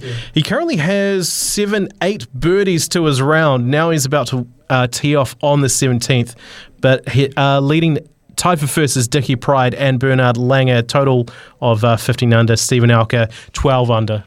So a bit far off the pace now, with just 2 holes to go. Well, if you had a bet on the Genesis Invitational, I can tell you it's all tied up after 13 holes. John Rahm has just hit his tee shot into the 14th, which is a par 3. And he's actually hit it to about 30 feet towards the back of the green. Max Homa is about to tee up. Patrick Cantlay is not out of it either, the American. He's 14 under after 14 holes, so he's only 1 shot back. And Keith Mitchell is 13 under, playing the 14th as well, but has bunkered his tee shot. So there's all sorts happening in terms of the PGA in its final round this morning. Just repeating, Tiger Woods finishing at 1 under, which was a remarkable achievement. Speaking of plenty happening, it's starting to happen in the NRL. Really starting to happen in the NRL. Plenty of pre-season action to talk about, and who better to do that with than the one, the only, Andrew Voss, for the first time back in his regular slot. We'll be with Bossy very shortly after the news with Aroha. Brandt are experts in agriculture, covering your equipment, parts and service needs to help you succeed in your field. From behind the stumps to behind the mic, nothing gets past Smithy. This is Mornings with Ian Smith on SENZ. To walk along the lonely street of dreams. Here I go again on my own, going down the only road I've ever known. Like a drifter I was born to walk alone, and I've made up my mind. I ain't wasting no more time. I'm just another heart in need of rescue, waiting on love's sweet charity. And I'm gonna hold on for the rest of my days, 'cause I know it means to walk along the lonely street of dreams. Yeah, here we go again, and that's the NRL season, I guess. It's all but upon us, a season proper, so that means we're in pre-season mode at the moment. And after beating the Tigers 48-12, the Warriors' first trial game of the season, there was a lot of excitement and enthusiasm for the New Zealand club as it starts to rebuild. But perhaps expectations might be tempered a little now following a 24-6 defeat to the Melbourne Storm in Christchurch yesterday. Expecting a near full-strength Warriors side, the fans came in their droves to Orange Theory Stadium only to see some of the usual issues plague the team. But after all, isn't that what trials are for, to knock off the early season rust? Only time will tell if the result is an indication of the season ahead. One thing you can guarantee, though, is quality commentary and quality analysis coming out of Australia for the NRL season. And for that, we thank Andrew Voss, who's back with us here on SENZ. Vossy, first of all, did you have a good break? And I'm amazed that Hutchie lets you away from the microphone because you're such a money spinner for him. Oh, wow. What an introduction. Thank you, Smithy. Yeah, had a really good break, having had an extended year last year in terms of Rugby League World Cup, and then went back overseas and took a bit of overseas sport, which was an eye-opener to be at matches in Italy. Going to see Roma play there, see how other competitions work in the world was quite fantastic. I come back to this has just been the most amazing weekend. Yes, all the rugby league news, Smithy, but the cricket, you don't want to talk about that, do you, in India, the Sweep Fest? Wow. Although, mind you, what a weekend for Australia and New Zealand cricket, eh? You don't want to go there at all. You just don't want to go there. No, we don't. We don't want to talk about yachting either, though. In Sydney, it must have been pretty rough for that to happen with the Sail GP event and all that damage. Oh, the storm was incredible. I was between storms because they were coming up in pockets all around Sydney, and I was going to Penrith on Saturday night for the World Club Challenge. So I was racing away from the storm that already hit where I live, getting to the ground where the storm was still 20-30 minutes away. It was wild, let me tell you. But as for the rugby league itself, and if you want quick analysis on the Warriors, it's impossible. I mean, I have just found trial form so hard. You go back to the Warriors win the previous week. Yeah, look great. But then the Tigers side that was fielded in that, how do you gauge any sort of excellence against that compared to a Tigers side yesterday? Suddenly put the Stars back in. They looked really good. Light years from the previous week. I just think for the fan, the trial matches, I probably look at injury toll first of all. Have I got through injury-free? Tick. That's the biggest tick that comes out of trials. And then I probably look at defensive tallies, how many points conceded. And if you haven't conceded a lot of points, I think you've got to say, by and large, that's a good pre-season. No injuries and haven't leaked a lot of points. And I suppose on that basis, the Warriors haven't leaked a lot of points. I mean, yes, there's work to do after the loss to Melbourne yesterday, but I thought there were more good signs than bad out of the Warriors the 2 weeks combined. That's where I'll leave my summation. Does it lead to wins round 1, 2, 3, 4 of the Premiership, Smithy? I got no idea. Is it a real great indicator? I don't think any trial form is. Rightio. Let's look at the key areas for the halves. Right, we've taken the two levels of opposition. West Tigers perhaps weren't that flash the week before. We saw Te Maire Martin, Luke Metcalf combined pretty darn well, but Luke Metcalf's picked up a hamstring injury, which leads us back to the old familiar Shaun Johnson story. What did you see there?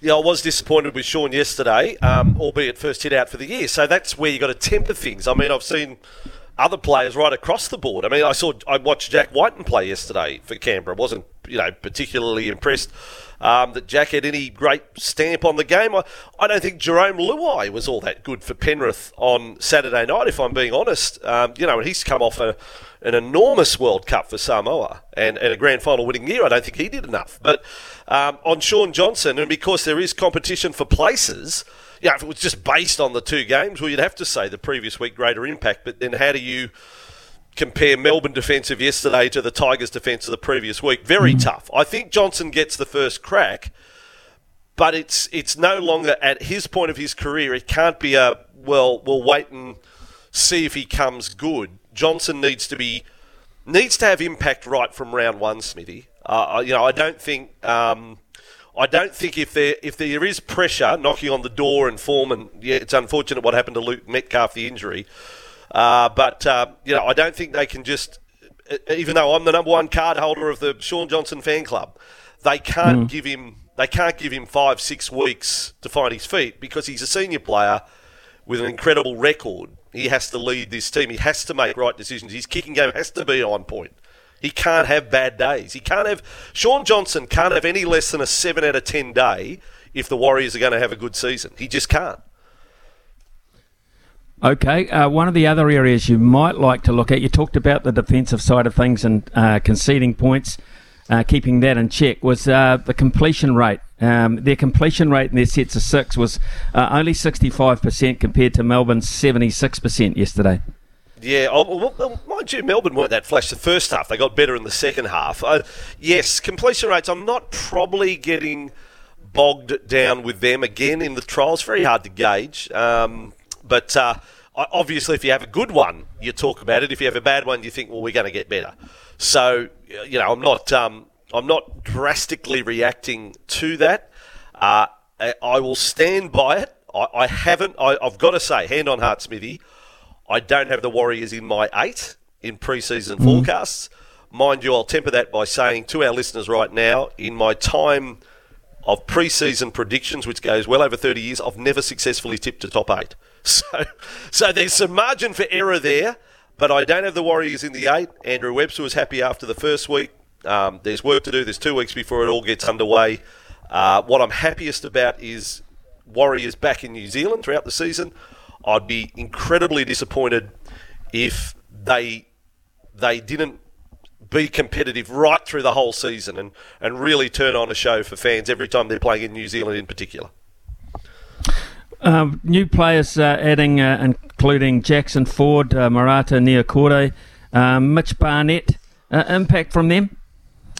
Well, still to come. I think Niokore is a fantastic signing. I really do. I think he will give them plenty.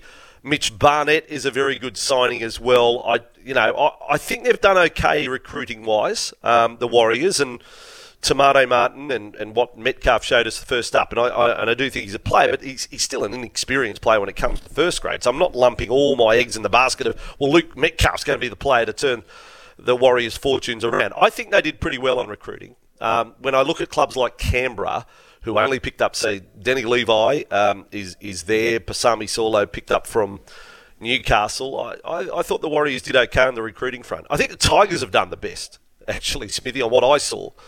It's quite incredible that the Wooden Spooners of last year actually picked up 3 players who played in the grand final last year. That's unheard of. To come up with Coruscant, who's just going to be absolutely fantastic for them, and he didn't play yesterday. Isaiah Papali'i, I think, could prove the signing of the year.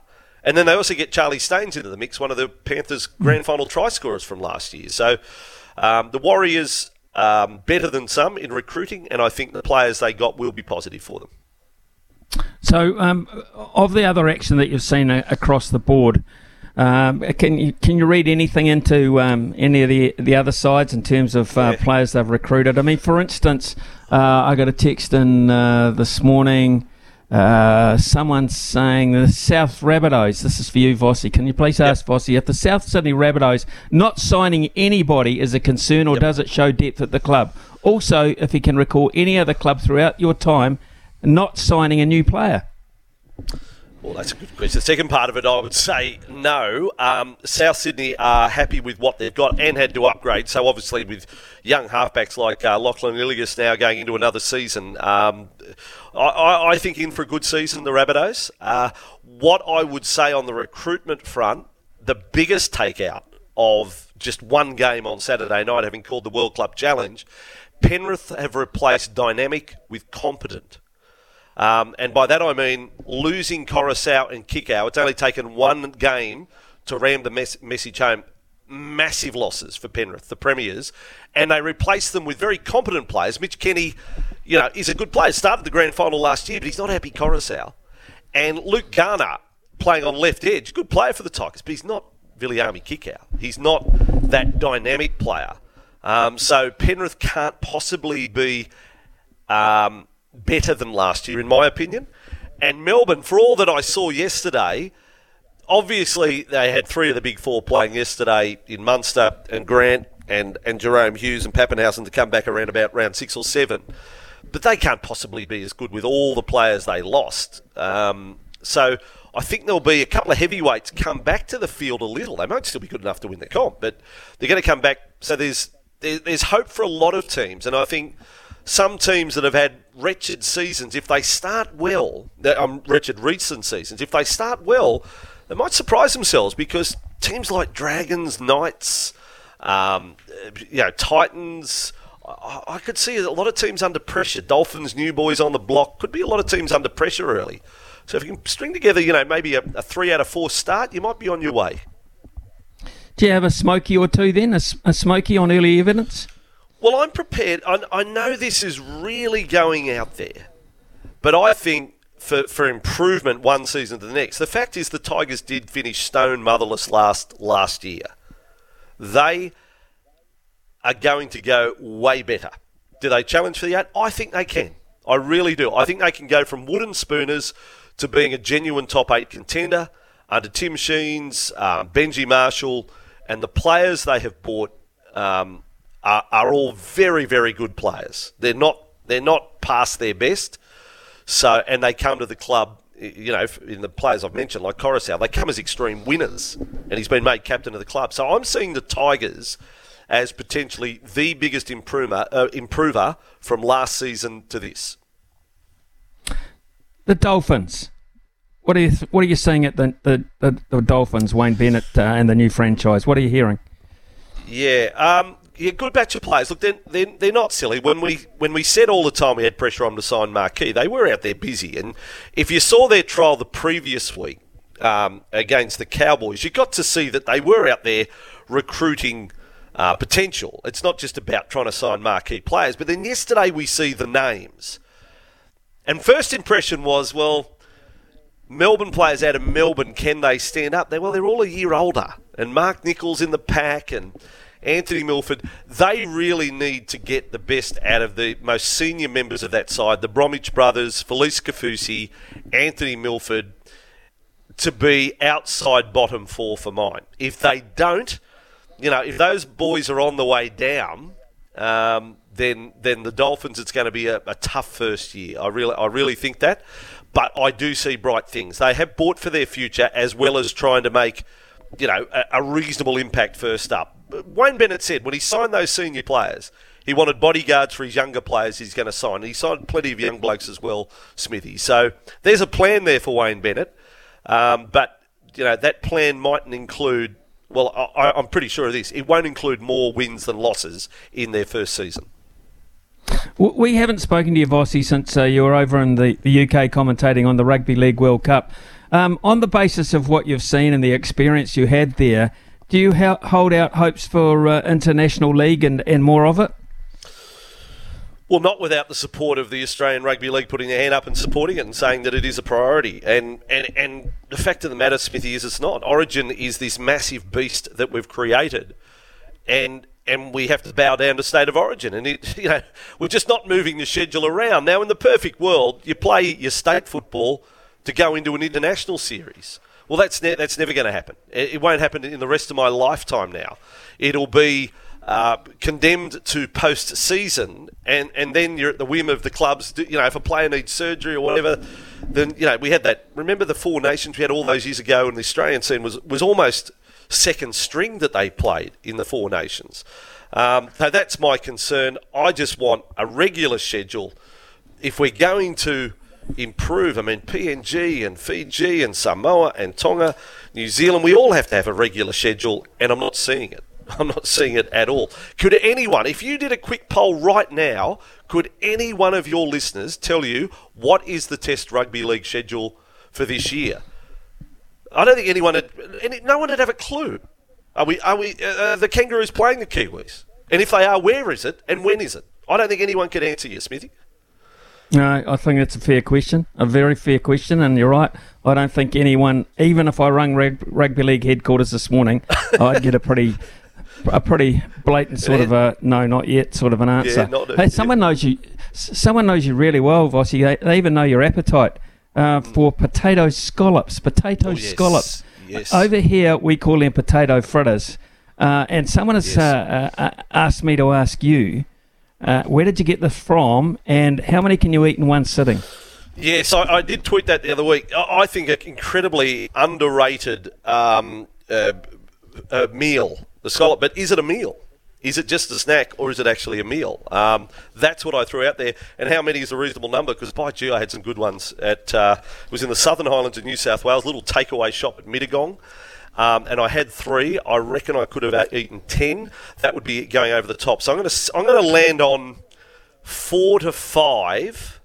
Is it a meal? No. If I'm trying to impress my better half, I'm probably not putting a plate of potato scallops in front of them. But guys, don't sell them short. I think it's a really good uplifting experience if you get a good one. or a good 2 or What's 3 your or 4 or 5. You just eat them bare, or what's your condiment? Your preferred condiment? You like a little bit of chicken salt on them. Salt or a bit of chicken salt, definitely, Smithy. That's my go-to. And late night kebabs in the UK, or without telling stories? Yeah, I had a bad one. I had a really bad one in Warrington. I think it was lost in translation. He obviously was asking me, the bloke up in Warrington, for different condiments on it that were probably going to enhance the taste. And I said, no, mate, don't worry, I just want a normal kebab. And a normal kebab in Warrington certainly wasn't the normal kebab I'm used to. And I ended up with just a few slithers of meat in a container. And it was bad. And I probably would have given it to my dog, to be honest. But that's another story. You throw me one food question a week, Smithy, and I'll be happy to answer it. We'll do that. We'll absolutely do that. Just to finish you off and get things back on an even keel, Rory's come in with a late text to say, what on earth are the Bulldogs doing at fullback and in their halves, Vossi? Yeah, that's my question mark on them. Fullback and halfback for this season. They've recruited so well around, but in those two vital positions in their spine, I still have question marks. Again, competent players, but can they be star players? Can they be players that can take the team to the finals? My short answer is no at this point. There's a lot of improving to be done, and it has only been trials for the Bulldogs. 1 win, 1 loss. But yesterday left the fans just a little hollow, I think, feeling a little hollow after it, that perhaps it's not a false dawn, because they will be better, but are they better to the degree of finals football? Want to see the first few rounds of the season proper before, making any bold statements about the Bulldogs. Good on you, Vossi. Great to catch up with a real all-round interview. Welcome back. We can't wait to hear on Monday on a regular basis for us. Have a good week, mate. Thank you.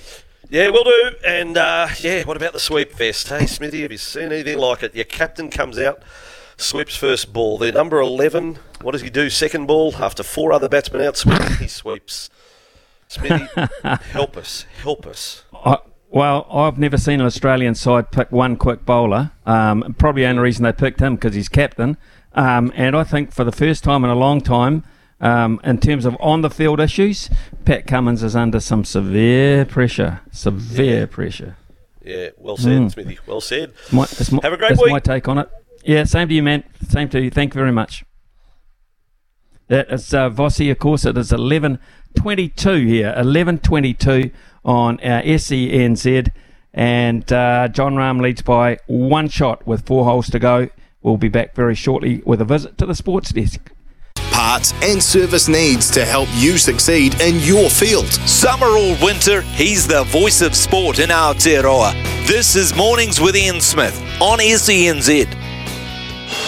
Turn up the volume. We're crossing live to the sports desk. What's fresh? What's making waves? Let's find out.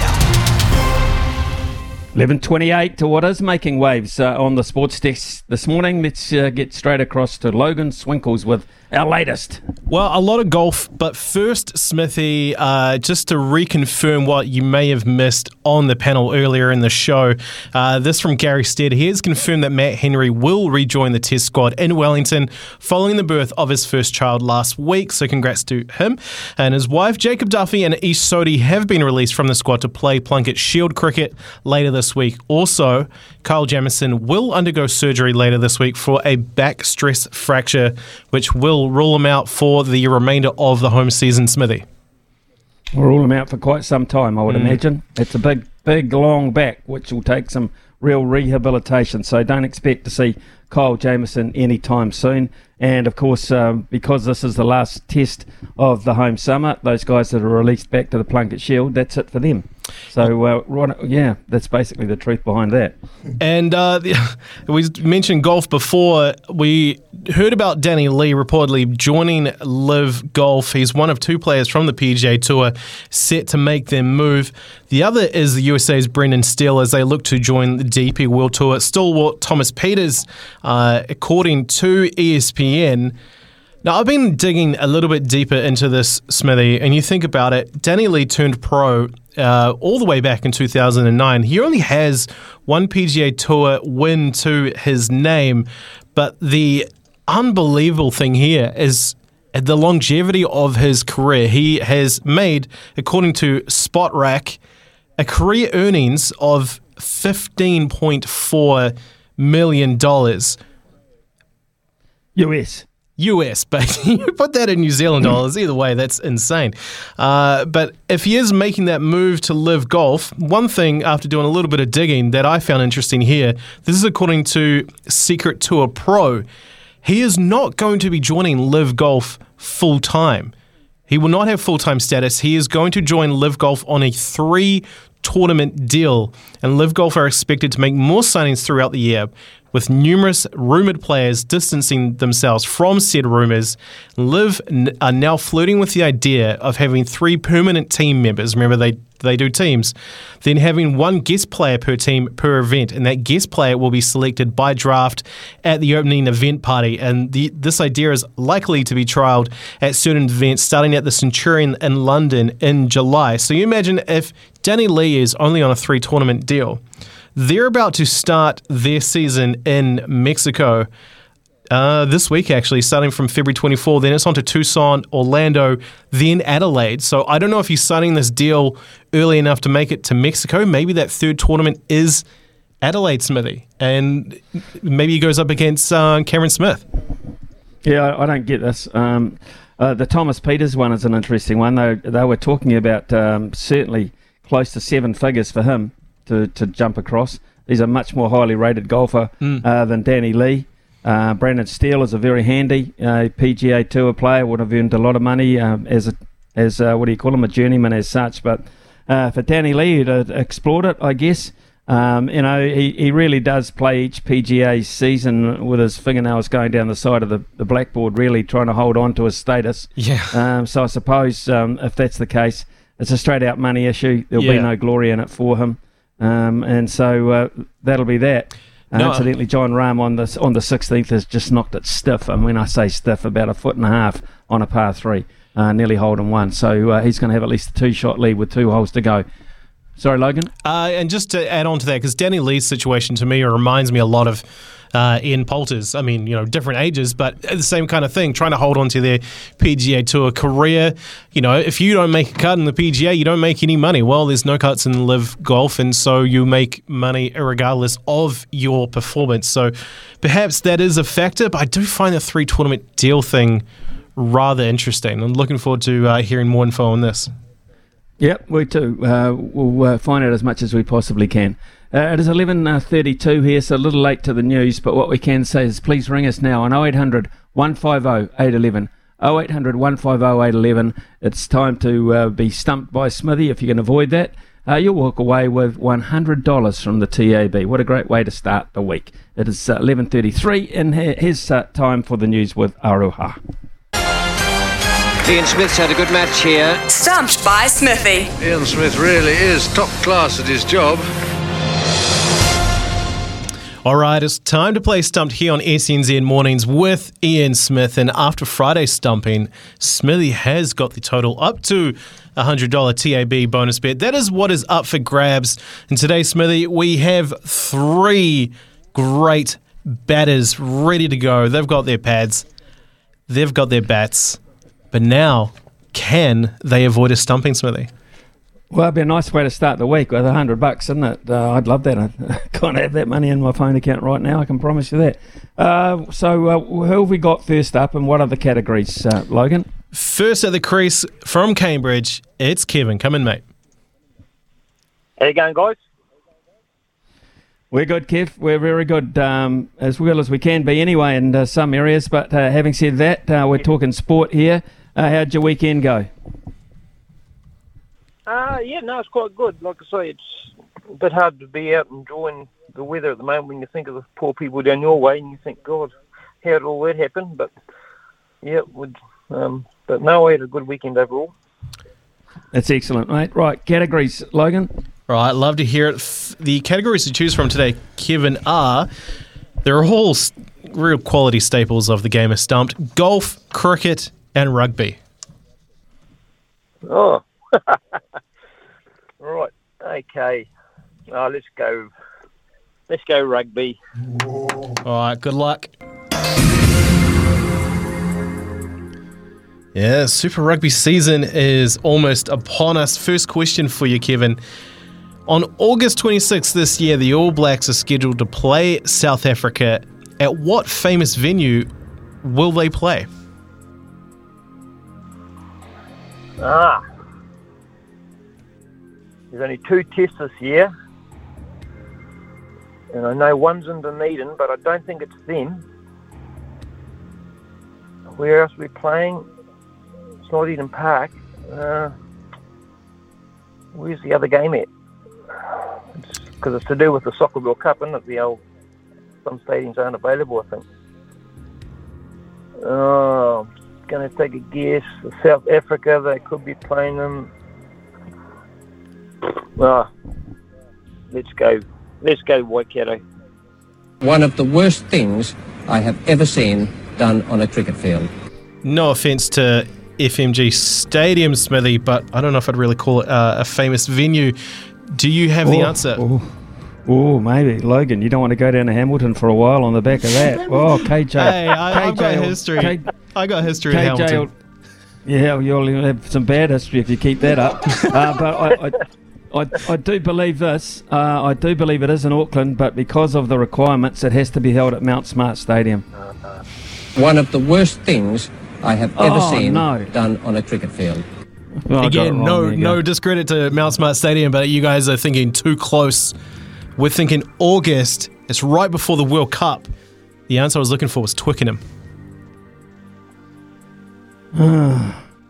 What? I threw Smithy a curveball. I put him off.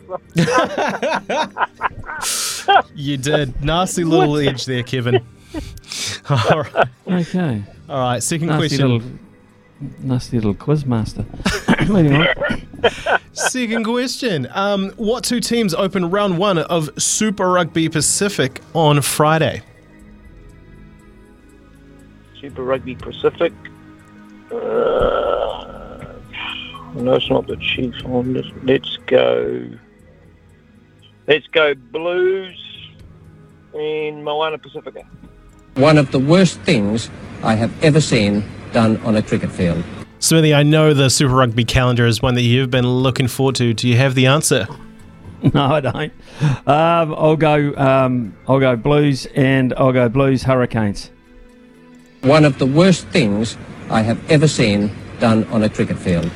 Razors Crew, the Crusaders versus the Chiefs was the answer I was looking for.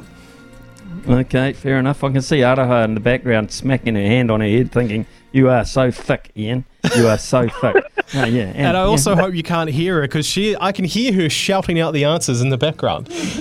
Right, okay. Well, she might have to help me out on this one. Right, question 3. Question 3, Kevin. This is a $100 TAB bonus bet.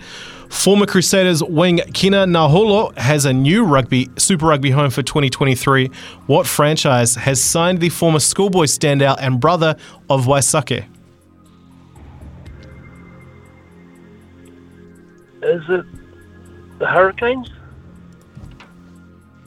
Just a couple of chips down the wicket, right in the slot, and away it goes.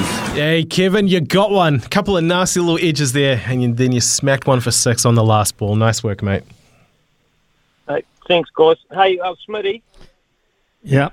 Yes, Kevin. What I'd like to do, though, I'd like to donate it to someone down your way. So you must have a contact with some punters who have had a bit of a hard week. So I'll leave it to you to put it into someone's account. Kevin, that's extremely generous. Off the top of my head, I've got no one individual, but Brian, if you stay on the line with Brian and make the arrangements there. And in all honesty, it's a great gesture. The $100 is a great donation, and we'll sort out a home for it, mate. And I really do appreciate it. And there's no compulsion to do that at all. It was off your bat, so we really do appreciate that gesture, mate. Thank you so much. No worries. Pleasure. You have a great week. Thank you very much. That's Kevin from Cambridge, folks. And that is the spirit. That is the spirit. As I said, there's no compulsion to have to do that. For certain people or in certain circumstances. But that is a terrific gesture. A terrific gesture. Thank you very much for that. We'll be back very shortly here on SENZ. Covering your equipment, parts and service needs to help you succeed in your field. Summer or winter, he's the voice of sport in Aotearoa. This is Mornings with Ian Smith on SENZ. Right, let's look at a text or two. This has come in from Craig, and Craig has said, hi, Smithy, I'd definitely find a place for Phillips in my team. That's Glenn Phillips, of course. So he'd go with Latham, Conway, Williamson, Young, Mitchell, Phillips at 6, Blundell at 7, Bracewell at 8. I mean, that is a lot of batting. It's a serious amount of batting. And then he's saying, let's go Henry, Southey, Bolt if possible. Not going to happen. So go Tickner as opposed to Kugelheim. So that's not that far removed from the side that has just played and played poorly. It means that Nichols goes out of his lot, and also you drop a bowler in the place of trying to strengthen your batting as such. You want Mitchell and Phillips to pick up some of the bowling slack. Certainly they'd have to find some, but there are 4 bowlers there, 4 specialist bowlers. But the problem I have is I don't class Bracewell yet. As good as he has been, and as much talent and the aggression, they call him the beast because he's a big guy. Sure, that's good, but he's not a test spinner. Not for my way of thinking, not yet. And I'm not surprised about that. It takes forever to develop test spinners. It takes a long, long time.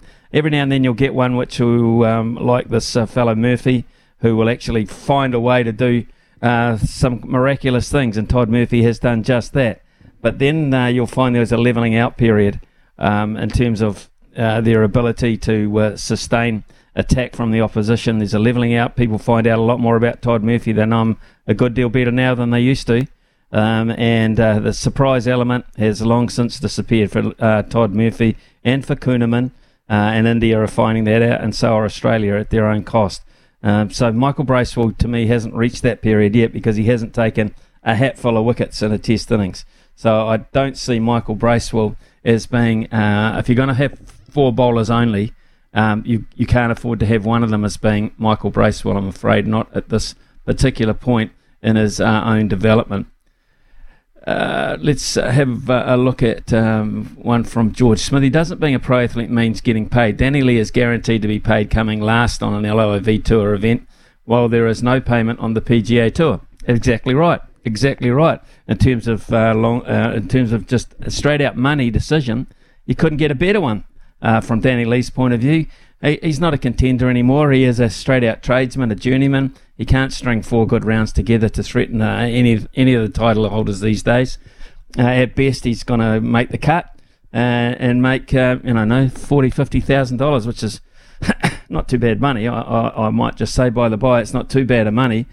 From his point of view, but all of a sudden he can triple, quadruple that in a weekend of golf by being part of a team, then you'd have to say go for it, Danny Lee, but I wouldn't imagine you're going to find too much support back in New Zealand. I could be wrong. Zane has come in and said, and that was, I think, targeting Kempe. Biggest issue for me with the Warriors is a complete lack of kicking ability. It's not that hard, so I don't get why we're so poor, and to make it worse, neither Martin or Metcalf have a recognised kicking game either. They're talking about Sean Johnson, who apparently, I did not see that match. I'll be watching a lot more Warriors footy this season, I promise you that. But I will. I was not privy to the Sean Johnson performance, but it sounded a little bit like we've heard it all before in terms of his performance. Adam has come in. Adam, thanks very much. Latham, Young, Williamson, Conway, Phillips at 5, Mitchell, Blundell, Southey, Henry, Duffy, and Sodhi. Well, that's your lineup. And Jacob Duffy's an interesting one on Plunkett Shield form. He probably deserves a go ahead of a couple of others, but I like that. So you would leave Bracewell out altogether. You leave out Nichols altogether as well, and Matt Henry obviously comes back in with the experience. He's been a good performer. So there you go. That's Adam's team.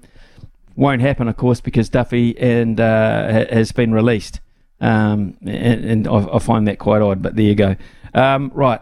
It is 11:50. I like having those bowlers around, even if it's for nothing else apart from net practice against quality. 11:52 here. We'll be back with Staff very shortly.